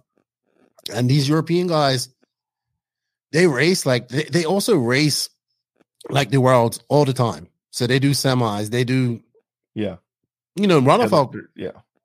I think he did 2 60-minute finals at RCGP. 45, so these guys, and I would say that maybe racing in Europe is a little bit more organized, more full scale feeling type of thing. I would say like at the Worlds, we had like beer gardens and, people were just having a good time as well. It was serious, but they were having a good time. But yeah, it's going to be hard. Fend and Mayfield were my two picks to do really well there. But there's so many young, fast racers out there in Europe that we don't know about. Well, I do because I've studied that side of things, but a lot of people don't know about it. And there's, the European guys are fast, man. They're fast too. Like they're racing. So when I first went to the dirt and I saw David Ronfalk for the first time, it was hard to explain. You can't explain it without actually being there to see it. You can't see it on video, but Ronald Falk was noticeably faster than everyone at the dirt right before he won. I think he got second that year, but he won the year right after that or something like that. But was there anyone out there? Could you tell that like Ongaro, like he was Ongaro was the fastest right off the bat. You could tell just by watching that he was the fastest guy. Like even in practice, you could tell he was just fast. I thought that maybe Fan was fast too. Don't get me wrong. I thought Canas might have got up to challenge him a little bit more. And like, oh man, like when that kid Barkan did TQ Durant, he was so fast. There were two of them in there, right? Right. So Barak's the older one, and Barkan's the young one. Barkan's the one that TQ'd. And you watch these kids, like they're like every jump, flick. I'm just like every jump they take, they're doing something to the car in the air, and it no matter how small the jump is, but so talented. But yeah, I kind of saw Ongaro. I honestly thought that the 60-minute final was going to be Ongaro just walking away with it. Oh, so he was noticeably faster as you walked. Yeah, I just said no, and in my mind, I'm saying I honestly said the only person I can see if David could get a start or come from the pack, he can because Canas beat Ongaro straight up at RCGP Italy. They had a great battle for an hour, and then Ronefeld beat them both at the Euros. So, these are the two guys to really beat Ongaro this year. He's beat them obviously too. So I knew it was going to be a battle. I thought Canas was going to be a little bit more of a challenge against him, and he wasn't. But man, Ongaro, just like his driving style is like I think it's cultural. Yes, I think it's cultural. I think it's like Italian Viva Libre. Like he just jumps and his car's in a drift, and it's just like, and it just goes, and he never looks. You talk to him. I've only seen him frustrated once. And that was the RCGP Italy is mad at Canas because he felt like he was hitting him all the time. But you see him is very not frustrated. He's smiling. He's having a good time. And he's just that good, man. He needs to win in America, though. That's what I think has to happen. He needs to come to DNC. He needs to do well there. He needs to win. He has plenty of time for that. But yeah. And then we're going to see guys that are going to be faster than him coming up. That's the thing about it. Because there's people out there emulating him. So you're emulating him. He's fast. You're going to learn where he's not fast. I think it's crazy. Right now, I think the level of 8-scale racing right now in the world period is at the highest level it's ever been at. Yeah, dude, it's insane. And it's just so everyone knows that's at all levels, not just the pro level. I think just period. Like even the open guys are faster too. Like everyone's like these guys because everybody wants to get fast and just everybody's just going faster, doing things. These cars are performing better, materials are better, everything's so much better. So the other thing I noticed, what I thought was funny was not funny, but was interesting is S Works doesn't have the biggest presence here, but it was almost like S Works was like the techno. Huge in Europe. It's like the techno overseas. Like techno's huge here, right? Yeah. But S Works was huge over there. I was like, big guy Max. S Works everywhere. Lots of money. Max is like a millionaire. Loves racing. Pumping a lot of money into S Works. Oh, dude. Pumping a lot of money into it. Oh, he isn't bringing his drivers to RCGP though. He isn't bringing Canas or Boots though, unfortunately. But he's into racing and he's just put a lot of money into S-Works and they've grown. They are big in Europe. That's crazy, dude. They'll grow in America too, I think. Yeah. They've definitely grown a lot since Tim's taken over, and they haven't really had this type of presence. I would think A-Main had them when Horror drove for him. But I'll tell you who looked really like one of the fastest guys was Barufalo.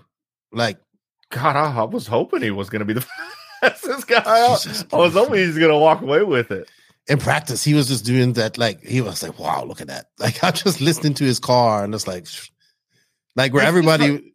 It's hard for me to just fathom that he's that much faster than Tebow. Like, Tebow's blistering fast. Yeah, but Tebow is more consistent. And Tebow's fast too. Barufalo is just wild. Like, Barufalo has to back it down a bit.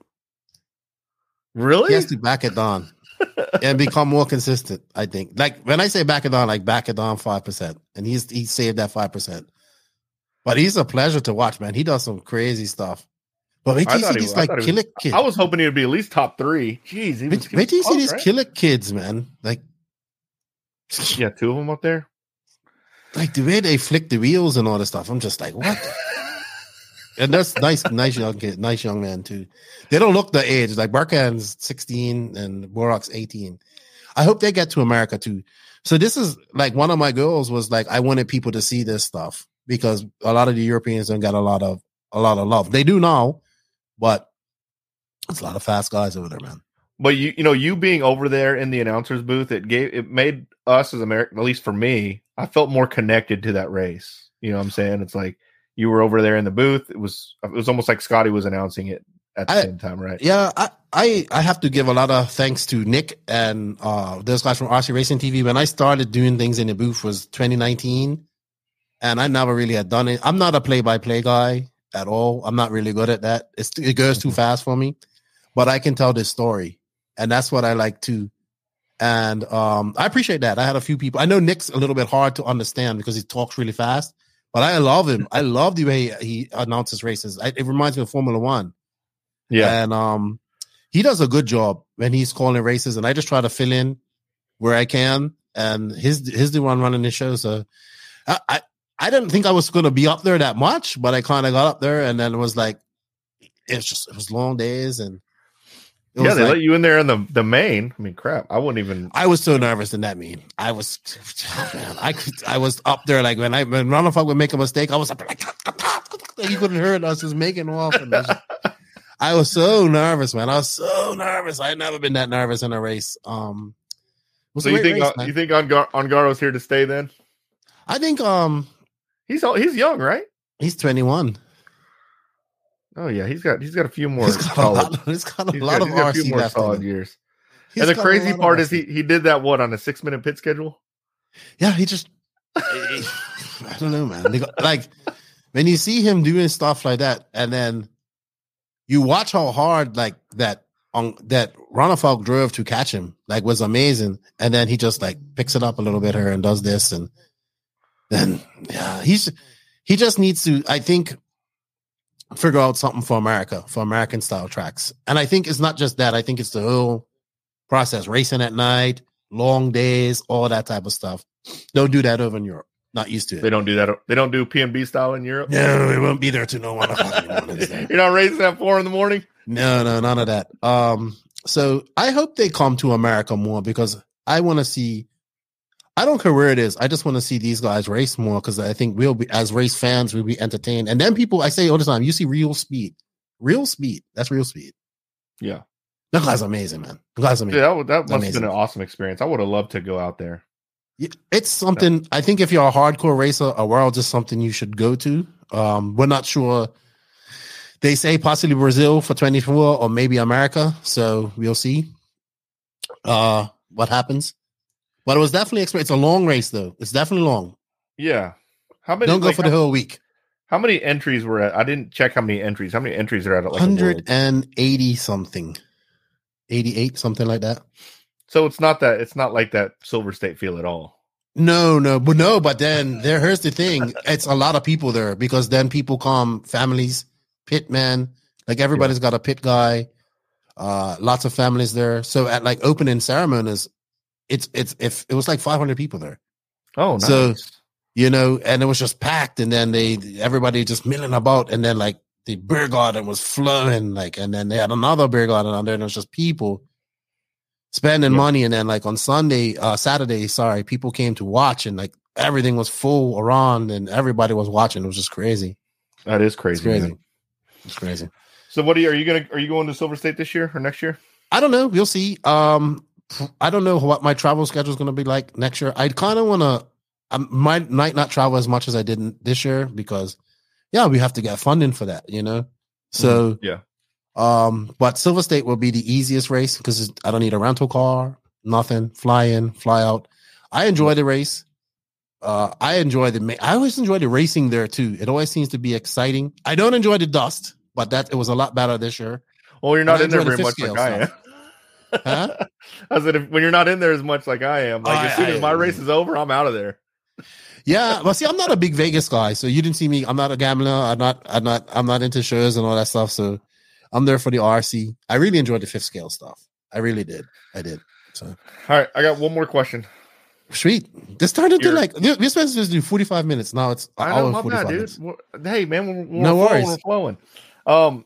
Top three. What would you consider your top three interviews that you've ever done? Oh, Ryan Mayfield one. Your favorite ones. My favorite ones. I'll tell you my favorite ones. I like the Ryan Mayfield one, and I think Dave was on that one too because we was talking about P&B. That's my most popular one, but I really enjoyed it because I think at the beginning Mayfield wanted to do it early, so he did it early, and he's kind of cold at the beginning, but then he saw like, all right, he's kind of opened up. And he opened up and then he started talking about stuff and his emotions and why he did this and all that stuff. And I think that's what I like about that. Jason Snyder, too, from Raw Speed was one of my favorites. Yes. Because I thought it was going to be super nerdy and I thought it was going to be like this PC podcast with him. And it was complete opposite. He was very vocal about his thoughts on RC. He was very funny. He was very witty. And I thoroughly enjoyed it. And then I owe him a phone call. I'm actually supposed to call up. Yeah. Apparently he's got some new stuff coming out. I was supposed to be checking out. Yeah, so I need to get him back on because I really enjoyed talking to him. I was completely shocked at because I had never really talked to him before. And then I was expecting, I don't know why I had this nerdy type of guy in my, but he was very candid, very, very, a lot of stuff he said I agree with. And I think my third favorite is actually, I really like the old school stuff. So I like my Greg Degani interview because he has so many stories. And I pitted with Greg Degani at P&B. Oh my gosh, he has so many stories. And then so I stayed with him at the Worlds. He'll just start talking to you about some race and thinks you're there. You was there. Do you remember back in this day when we did this? And I'm like, no, Greg, I read about it in a magazine. I read about it. And I remember and I remember the race you're talking about, but I was not there. I read about it in a magazine. So he has some great stories. I would like to get like him, Barry Baker, Richard Saxton, Pavitas, and a couple of the other old school guys like Chad Bradley and get all this. That's the attitude era of RC and just have them like sit down for an hour. It'd probably be more than an hour, but it would be so many stories. And it would just be great. I think it would be great. I think for me, okay, so one of my biggest things as a podcaster and in this industry is I still get kind of, I said to Greg, I said, man, I used to read about you in a magazine and we're like having fun at this hotel. Or then Mark Pavitas will be like, oh man, I listen to every podcast you make. What? Like really? Yeah. Like you listen to us ramble on for 5 hours. Like I love them. Keep them up. And then Barry Baker, while he's listening to a podcast, and Max is probably talking about Fenn, his messaging me, like effing off Max, his son. So I think I enjoy little things like that. I appreciate that, and of course, just the amount of people that I meet too. I'm sure you get this too. So you meet so many people. Mm-hmm. I tell people all the time, I'm not rich, but I'm rich in relationships. So and you just never know who being nice to or listening to somebody or having a conversation with in life will help that person or how they'll remember it. So I thoroughly enjoy meeting new people. I think at the Worlds, one of the things I do regret was once I got in the booth, I didn't get out and about as much. So I didn't get to meet and talk to as many people. Man, you know me, I'll talk to you for 10, 15 minutes or longer. So yeah, I think that's one of the big things in RC that I like. The people that say, hey, we listen to you, we live in this country. I'm like, wow, really? And I think that's awesome. And you have the same thing because you have the same effect. You go, people watch your channel, and all ambassadors, you're an ambassador doing your thing, which I think is great. You're a gatekeeper for that. You're the person to get these people involved in RC. And when they racing and when they get deep, they can geek out with us. And when we're here rambling on about setup actually, I blank out when Max and the guys going about setup because I just can't handle it no more. I honestly just blank out. I've heard it so much. I just know what they're going to, unless it really piques my interest. But a lot of people love that. because they want setup help and they have questions, and that's part of the podcast, and that's what we do. So I don't mind the questions, and I learn from them as well. So yeah, man, we're just trying to do cool things and do our part in making RC cool and challenging people to do things differently. So Jason Snyder, I would never thought you would have said that one. That one threw me off. He seemed like super cool guy though. And then Greg Degani. So when he pitted with me at P&B, I said, "Hey, what's up, man?" I said, "Mark Santamaria." He goes, "Who?" He had no clue who I was. And he goes, "Who do you?" He was kind of like trying to get an idea. I said, "Yeah, MSM. It's the tent you're under," because he pitted under my tent. Right. He goes, "Oh, you're MSM." I said, "Yeah." And he's like, "What do you do?" I'm like, "Oh, never mind, dude. What's up, man?" And I started hanging out with him, but he had no clue. Like, I don't even think he has Facebook, so he's not. He does. He does have a Facebook. He likes to argue with people on. There, oh, does he? And he likes to say something smart. He just doesn't do YouTube and all that stuff. He listens to this podcast, and I like having him on. But it's just like, if it wasn't for like guys like Greg and Pividis and all the guys, our Nitro Racing wouldn't be what it is today. Yeah, those guys, dude. I made fun of him because he runs that $200 SH engine. Yeah, you got. Or he's charging his LiPo receiver battery pack up while charging his hybrid car while we're sitting off in the hotel, because it's got it plugged in the cigarette lighter. It's like, I need it with some old janky with this charger. I've never had a LiPo blow up. I said, wow. You're charging the hybrid car while you're charging this car, and then he just don't care. He don't care. It's a good time. Old school RC was rough, like old school motocross. They hazed each other. They were rough. They raced hard. Yep. Like Kyosho, if you didn't make the A-man back in the day, and you was a Kyosho driver, you was on the B team right away. That's crazy, dude. It was really hard back then. Yeah, it was. So, but awesome, cool. Man. This went way. I didn't realize it was going to go this long, but I thoroughly enjoyed this. Yeah, absolutely. It was a good chat. Thank you for your time. Keep up your good work as well, you and your wife. And yeah, thanks for having me on the show. Like, sorry I took up so much of your time. Typically, I'm like, man, this should be an hour and we end it, but that's when we're having a good chat. It's fun being on the other side, right? I know. I enjoy it too. I do the same thing. I go to other people's podcasts and start asking them questions, so I don't mind. But thank you for your time. I hope to see you probably next year. Yeah, absolutely. And just keep up the work, man. We need good work, and I wish you to get your 100K and more subs, because I know how important that is too. We need to spread the word, man. Spread the RC word. And I got to give a shout out to all the MSM Nation. I know a lot of them watch your podcast. Big shout thank out you to them guys. As well. Like, obviously, and I know this sounds so cliche, but it is 100% true. Like, none of this would even be possible for all the people who supported me going up. So I appreciate all the MSM Nation, everyone who supports all the social media, even the guys who support the No Name podcast. Like, none of this would even be possible if you guys didn't watch or listen to anything. Exactly. So thanks to everyone. Yeah, I'm gonna get me a MSN shirt. Where can we get MSN shirts from? MSMvlog.com. MSM. See, that's so easy to get myself a shirt. Get myself and a then shirt. Any of my YouTube videos will have links in the description for all the merch and stuff like that. So yeah. So big shout out to all you guys that support and follow both the No Name Podcast, MSM, and On the Tone. So thank you so much. Yeah, we cannot do it without the support of the people. It's simple as that. And don't wait too long to have me back on the show again, man. I like this. Yeah, I like to break the monotony. Well, yeah, that's cool. I enjoy it too, and I really like just backslash thing. And then we got talking, and I was like, we got to have you on to talk about that.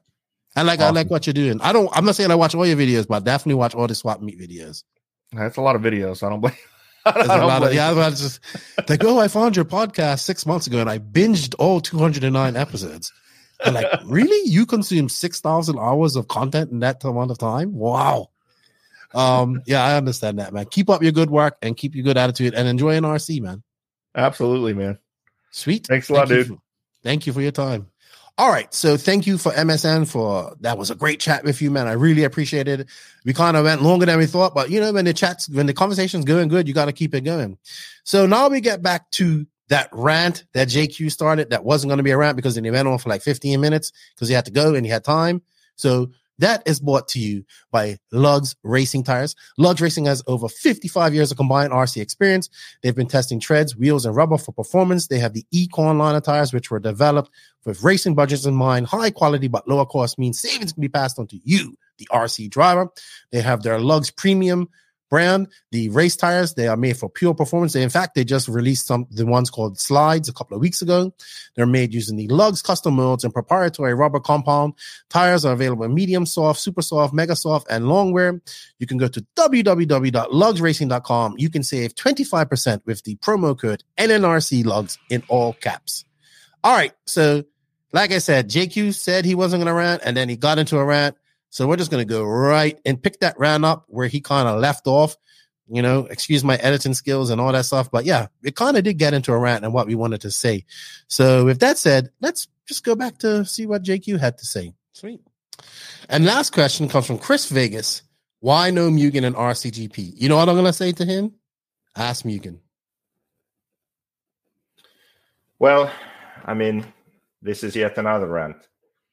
Can we do a really short rant? Can we put this? Go? No, let's put it in with the rant that we're going to do. Because it's RCGP. Yeah, we're going to do a rant here in a minute. Oh, record it some other time? No, we're going to record it in really quick time because you owe me 30 minutes. No, I don't. I have to go. I'm not recording anything, but I'm going to do a short rant right now. Oh. Why is Mugen not in RCGP was the question? Mm-hmm. Mugen isn't in RCGP because of this mentality that we have in RC, which I already explained, which is only think about me. I only do things that benefit me. I'm selfish and greedy. People don't want to admit that, but that's really what it is. Truly. Because if there are two options, one option where you would benefit more, but other people also benefit. Another option where you benefit less, but no one else benefits. Companies in RC go for that second option. They benefit less, but no one else benefits. That's the type of decisions they make. And it's so fucking frustrating. It's like people say that, oh, this is great. And not necessarily just about RCGP, anything. They're like, oh, this is good. We support this. This is amazing. This is just what we need. Okay. Then when they actually would have to do something to support that, they don't. Why? Because that great thing, which they acknowledge is good, also benefits others. So they feel like they are helping their competition. That's ridiculous. And actually, specifically in the Mugen case, one reason was, well, if we go back to RCGP and Mugen, one reason was that RCGP's goal is to grow RC. If you succeed in growing RC, that means that new people come into RC and start racing. Mugen don't have any products for new people in RC. Therefore, it doesn't make sense for Mugen to support RCGP and grow RC. Oh my God. This is the level of thinking, I'm telling you. So what do you think those new people eventually will do who get into RC? Let's say 1 million people started racing RC now, next week. Not one single of those 1 million people would buy a Mugen, because Mugen don't offer any cars for beginners. But those beginners don't stay beginners forever, do they? They get into RC, some people quit, others continue racing. Eventually, they'll buy a high-end race car, correct? So this short-sighted, narrow-minded, selfish thinking is the reason Mugen and many other brands aren't in RCGP, or other brands haven't joined whatever other projects have been ongoing. And it's the reason why Americans aren't at Buggyland. It's the reason why there wasn't good coverage there. It's the reason for so many efforts in the past also to unite the industry, to come up with some kind of World Series or to do anything bigger than we currently do. It's the reason for all of those efforts failing. So, yeah. So, look, being as we want to rant, we're just going to continue to rant real quick. Give me 5 minutes of your time. So I was going to talk about silly season, but we don't have time to talk about that this week. I haven't really heard anything. So let's talk about this. I am a little bit upset at Ongaro, I can't fathom this. I really can't. So, not that I don't like Aiden Horn, and I like Cole Tallard, and I like Bornhorst, I like Tackler and all that stuff. But I cannot fathom why Associated is not sending Ongaro to this race. Like I cannot fathom why the man just won. This is your number one driver in the world. He is the number one driver in the world. Just won the worlds. Why is this guy not at a race that you will then claim? This is what they'll put on their box.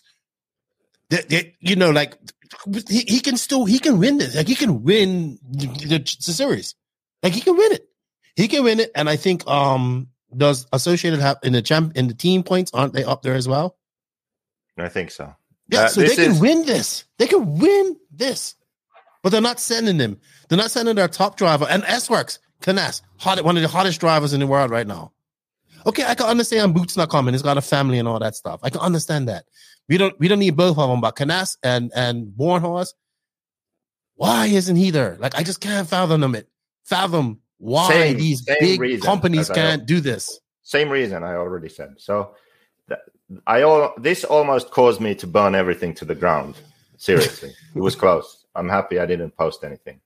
But this is what's so annoying. Even when you have someone buy into an idea, support it, they don't do it wholeheartedly. It's like, I don't understand.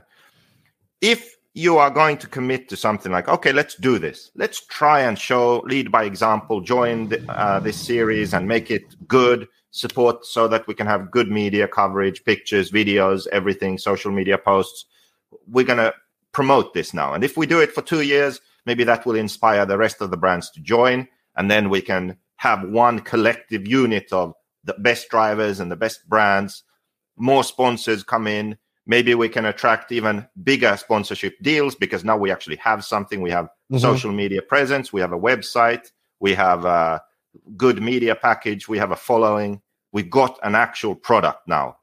Easy to understand. Everything's in one place. It looks great.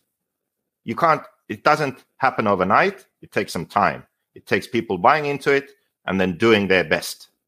So that's the goal. Everyone agrees. It's a great goal to have, and it's doable. Yet, then the people who join do it half-ass. Not sending the same drivers to every race, not sending their best drivers. Then it will never become attractive or valuable. I agree. So you can't, like, if you join properly. If you don't, then there's nothing. That sort of half-assed thing is just spending David's money for what? It's not going to go anywhere. Associated should have sent Ongaro and Rivkin to every single race. S-Works should have sent Bornhorst and Canas to every single race. Then the series would be a lot more interesting. I agree there too. The same drivers everywhere, the best drivers everywhere. So what is the point of joining and sending a B team and then one race, Ongaro, and then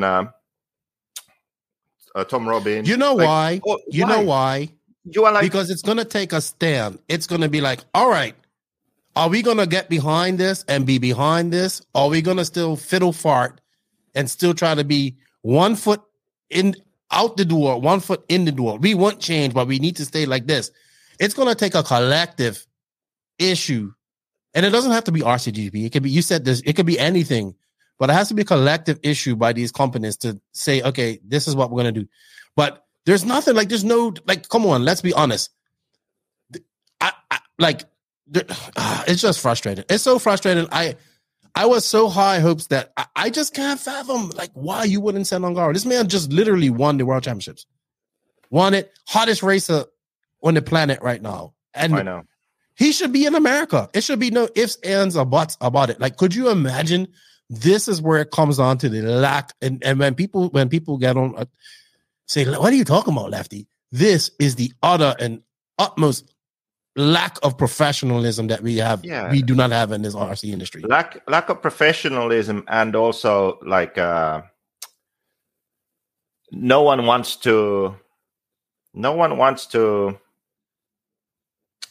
damn, what's the word? Nobody wants to. Everybody's trying to guard their little nest egg, and nobody wants to risk that. So it's like, hey, we have to go. We have to do every race that's available at this. And I understand. Look, I understand race dates clash as well. Yeah, but no one wants to take on any responsibility. That too, or like make a decision and stick to it. No one has, and nobody wants to call them out on courage. it. Nobody wants to say, "Hey, why aren't you doing this?" Oh, I did. Well, so Ongaro isn't going because he doesn't want to go. That's the bottom line. Like, he doesn't really want to go because, of takeouts and drama at other races and this kind of stuff. Okay, fine. But that happens to everyone. Okay. Pecco lost the podium because he got a penalty coming into pit lane, which was, he crashed into pit lane, but he got a penalty because it was said, don't cut the pipe, and he crashed over the pipe. He got a penalty. He lost the podium. He lost the qualifying race win when Canas took him out, 2 corners from the end.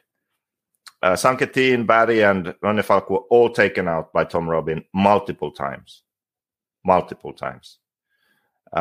This happens, okay? As a series improves, and if more really good drivers are there, the racing will also improve.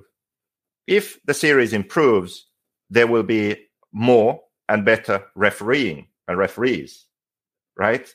So all of these things that people are not happy with improve over time if enough people support it. If they don't, if they stay home, if they throw the toys out of the pram, it's never going to get there. Was it better to go to Buggyland? No one knows who was there or what happened. Maybe some people watched 5 minutes of the stream in Spanish. No Americans were there, so America didn't care. Is that better? I can't fathom why he isn't. It shouldn't even be that he doesn't want to go. You go.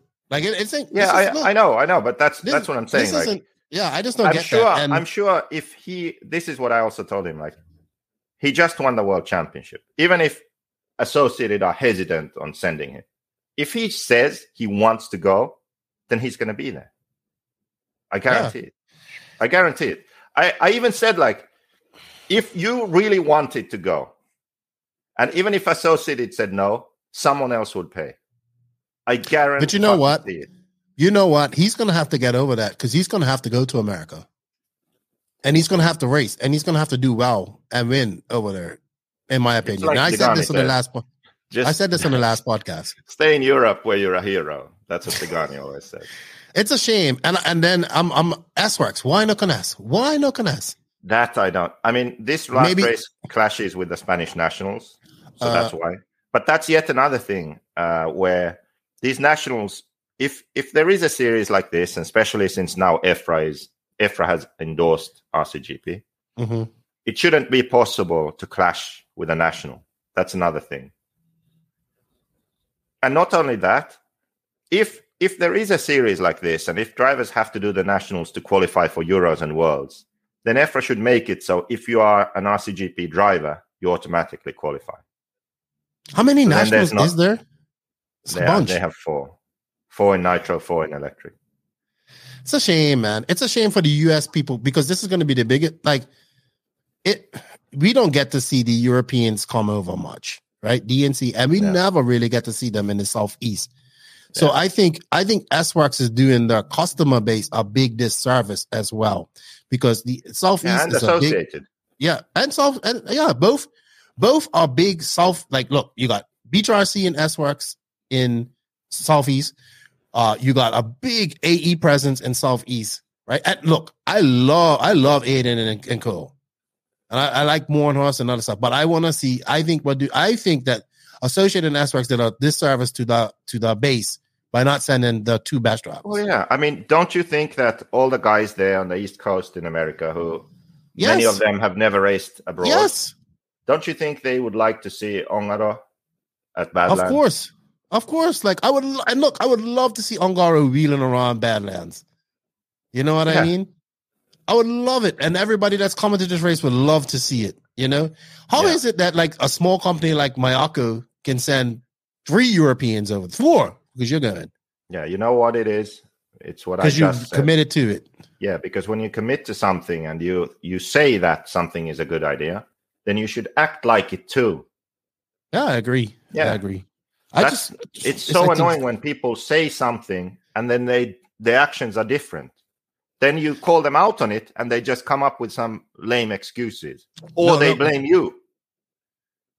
So they shift the blame onto something else. Well, I'm sure we'll get a lot of heat for this, but this is the truth. It's just I just think it's a big disservice. And when I saw that they weren't comment, I was just like, I feel bad for the people, the racers of the Southeast, because they don't get a chance to see these guys come race.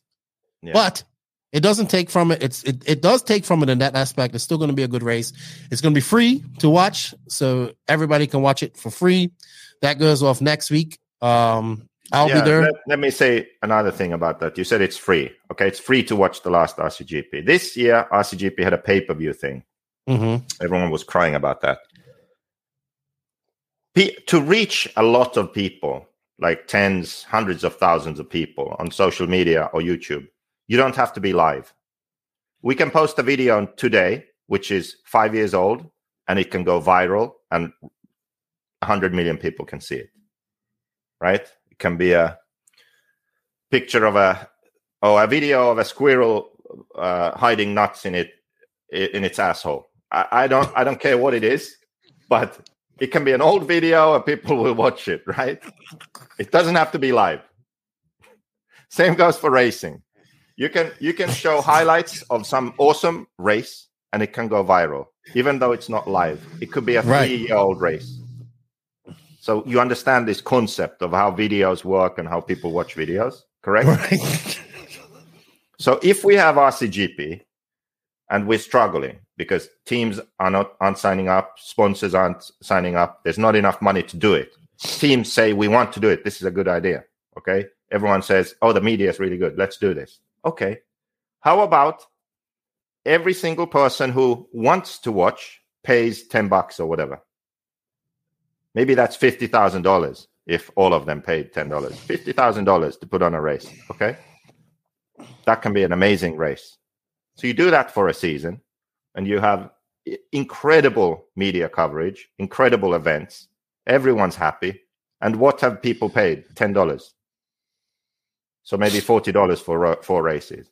Every single person in RC can afford $40. It's not a question about the money, right? So then people say, if it's behind a paywall, less people see it. No, they don't. Less people see it live. The same amount of people would see it live if they just paid the $10, which everyone can afford. This is an attitude problem, not a financial problem. So if you had this system, people pay $10 to watch. Everyone can afford that. Series has the money to put on, great events. Then after the event, a month later or whatever, all the videos are free on YouTube and Facebook and Instagram and everywhere. So you get that coverage. You get all the information out there. You just don't get it out live. So the true fans who want to watch it live pay a small amount to support the series so it can happen. And then after that, everyone else, all the potential little Johnnies out there, can go on YouTube and randomly see a great video. Okay. It makes perfect sense. As much sense. If you just think 2 minutes about it, it makes perfect sense. I'm not arguing with you. I'm just thinking about nuts in squirrels' assholes. You kind of lost me at that one. No, I would agree, but you know what? I'm glad that it is free this time. I want this to go viral. So I want people to share this. I want people to share it. I want to see how much people we can get. And I think this will also go a long way into making sure that RCGP happens again next year. But I have to reiterate, Associated and SWAX, I'm really upset that we aren't seeing Canas. Okay, I could understand after DNC, maybe, I gave you guys some leeway there. But this is, you attended 2 races. You're doing well. I would have loved to have seen it. And the Southeast would have loved to have seen it as well. So it's unfortunate. But the show must go on. We're going to have a good time next week in Myrtle Beach. And we're going to put on a great show. I'm really looking forward to seeing the track and what the guys do. And I think we got some new things planned. And it'd be good to see Pecco on American soil too, as well. Yeah, he'll be good. Yeah, and this is going to be a high bite track. Like, yeah, he'll like it there. So, if you're interested, entries are still open. Let's get that RC2 going. We are going to do RC2 loves RC, RCGP loves RC2, and all that good stuff. But it's going to be a great time trying to get the saltiest of salts to make sure his comment. He won't tell me if it's comment or not. Salty Joe, and it's always a good time when salties are on. So good stuff. Get signed up. Anyway, JQ, I think that's it for today. Our little rant turned into a long rant. I know you got stuff to do. Thank you for your time. I'll see you next week. Remember, Pro built Mugen or Mayako if you sign up to Invisible Speed. Also, you know what? We have to say some shout outs and some get well soon, man. Jeremy Quartz's son broke his back, man. Sad. Ugh. Sad. I'll have the GoFund for that in this link of this description. But we send our thoughts out to his family, and hopefully his son can recover from that. I don't even want to imagine what he's going through right now, like Jeremy. But yeah, good stuff. With RCGP next week, the Latin America tour that's coming up next month in November. Yeah, next month. Yeah, it's October. JQ, I know you got a meeting to go to. Thank you for your time. I appreciate it. With that said, I want you guys to thank all of you guys, the NNRC squad around the world. We can't do it without you guys. Thank you for the support. Thank you to the patrons of the NNRC squad. If you wish to be a patron, there's a link in the written description of this podcast. You guys get early release. Also, don't forget the membership, YouTube membership. It's like $1.99. It's not bad at all. And of course, thank you to the awesome sponsors of these podcasts, which we have in this written description. We have links, affiliate links, coupon codes. Some of them don't have coupon codes, but just leave a note leave a comment in the notes where you heard about this from, and they are Invisible Speed. Don't forget the chance to win a Mugen or Mayako built by Robert or David by signing up for the course, but in the month of October. TZO 200 tires, TNR fuels, High Tech RC, Mayako, Techno RC, Lugs Racing tires, Papa Willie's Traction Tonic, G-Spec RC tuning, Sun Pedal USA. Still got 1 battery to give away, 2 batteries to give away. Listen to episode 203. You can find out how to win it. Racecraft USA, looking at that wall, Drew. I want to get one. RCGP, be good to be around them next week. House of RC, Clinic RC. Shout out to the NNRC drivers. They are David Ronafog, Jared Tebow, Alexander Hagberg. Happy birthday to the doctor, belated birthday. And Robert Badier. JQ, it was good talking to you. It's good to see you somewhat relaxed, but still in a very... If you're complaining, I know you're in a good mood. So exactly, sure, you've been complaining and since you got on her. Yeah. Thank you for your time. See you next week. We're gonna have some fun in we got to do Top Golf and Dave and Buster's when we go to Myrtle Beach next week. That'd be good. Okay. I'm looking forward to seeing all the Southeast people there as well. Looking forward to seeing my old Southeast RC family. Have some fun with you guys. And Salty Joe, I met your godson this weekend, Salty Jr., Chemo RC. Yeah, I met him, got talking to him. I just want to shout him out. Salty, buy your plane ticket. See you in Myrtle Beach next weekend. You better message Salty and tell him, hurry up. Get his stuff going. Let's go. JQ, anything to say before we leave?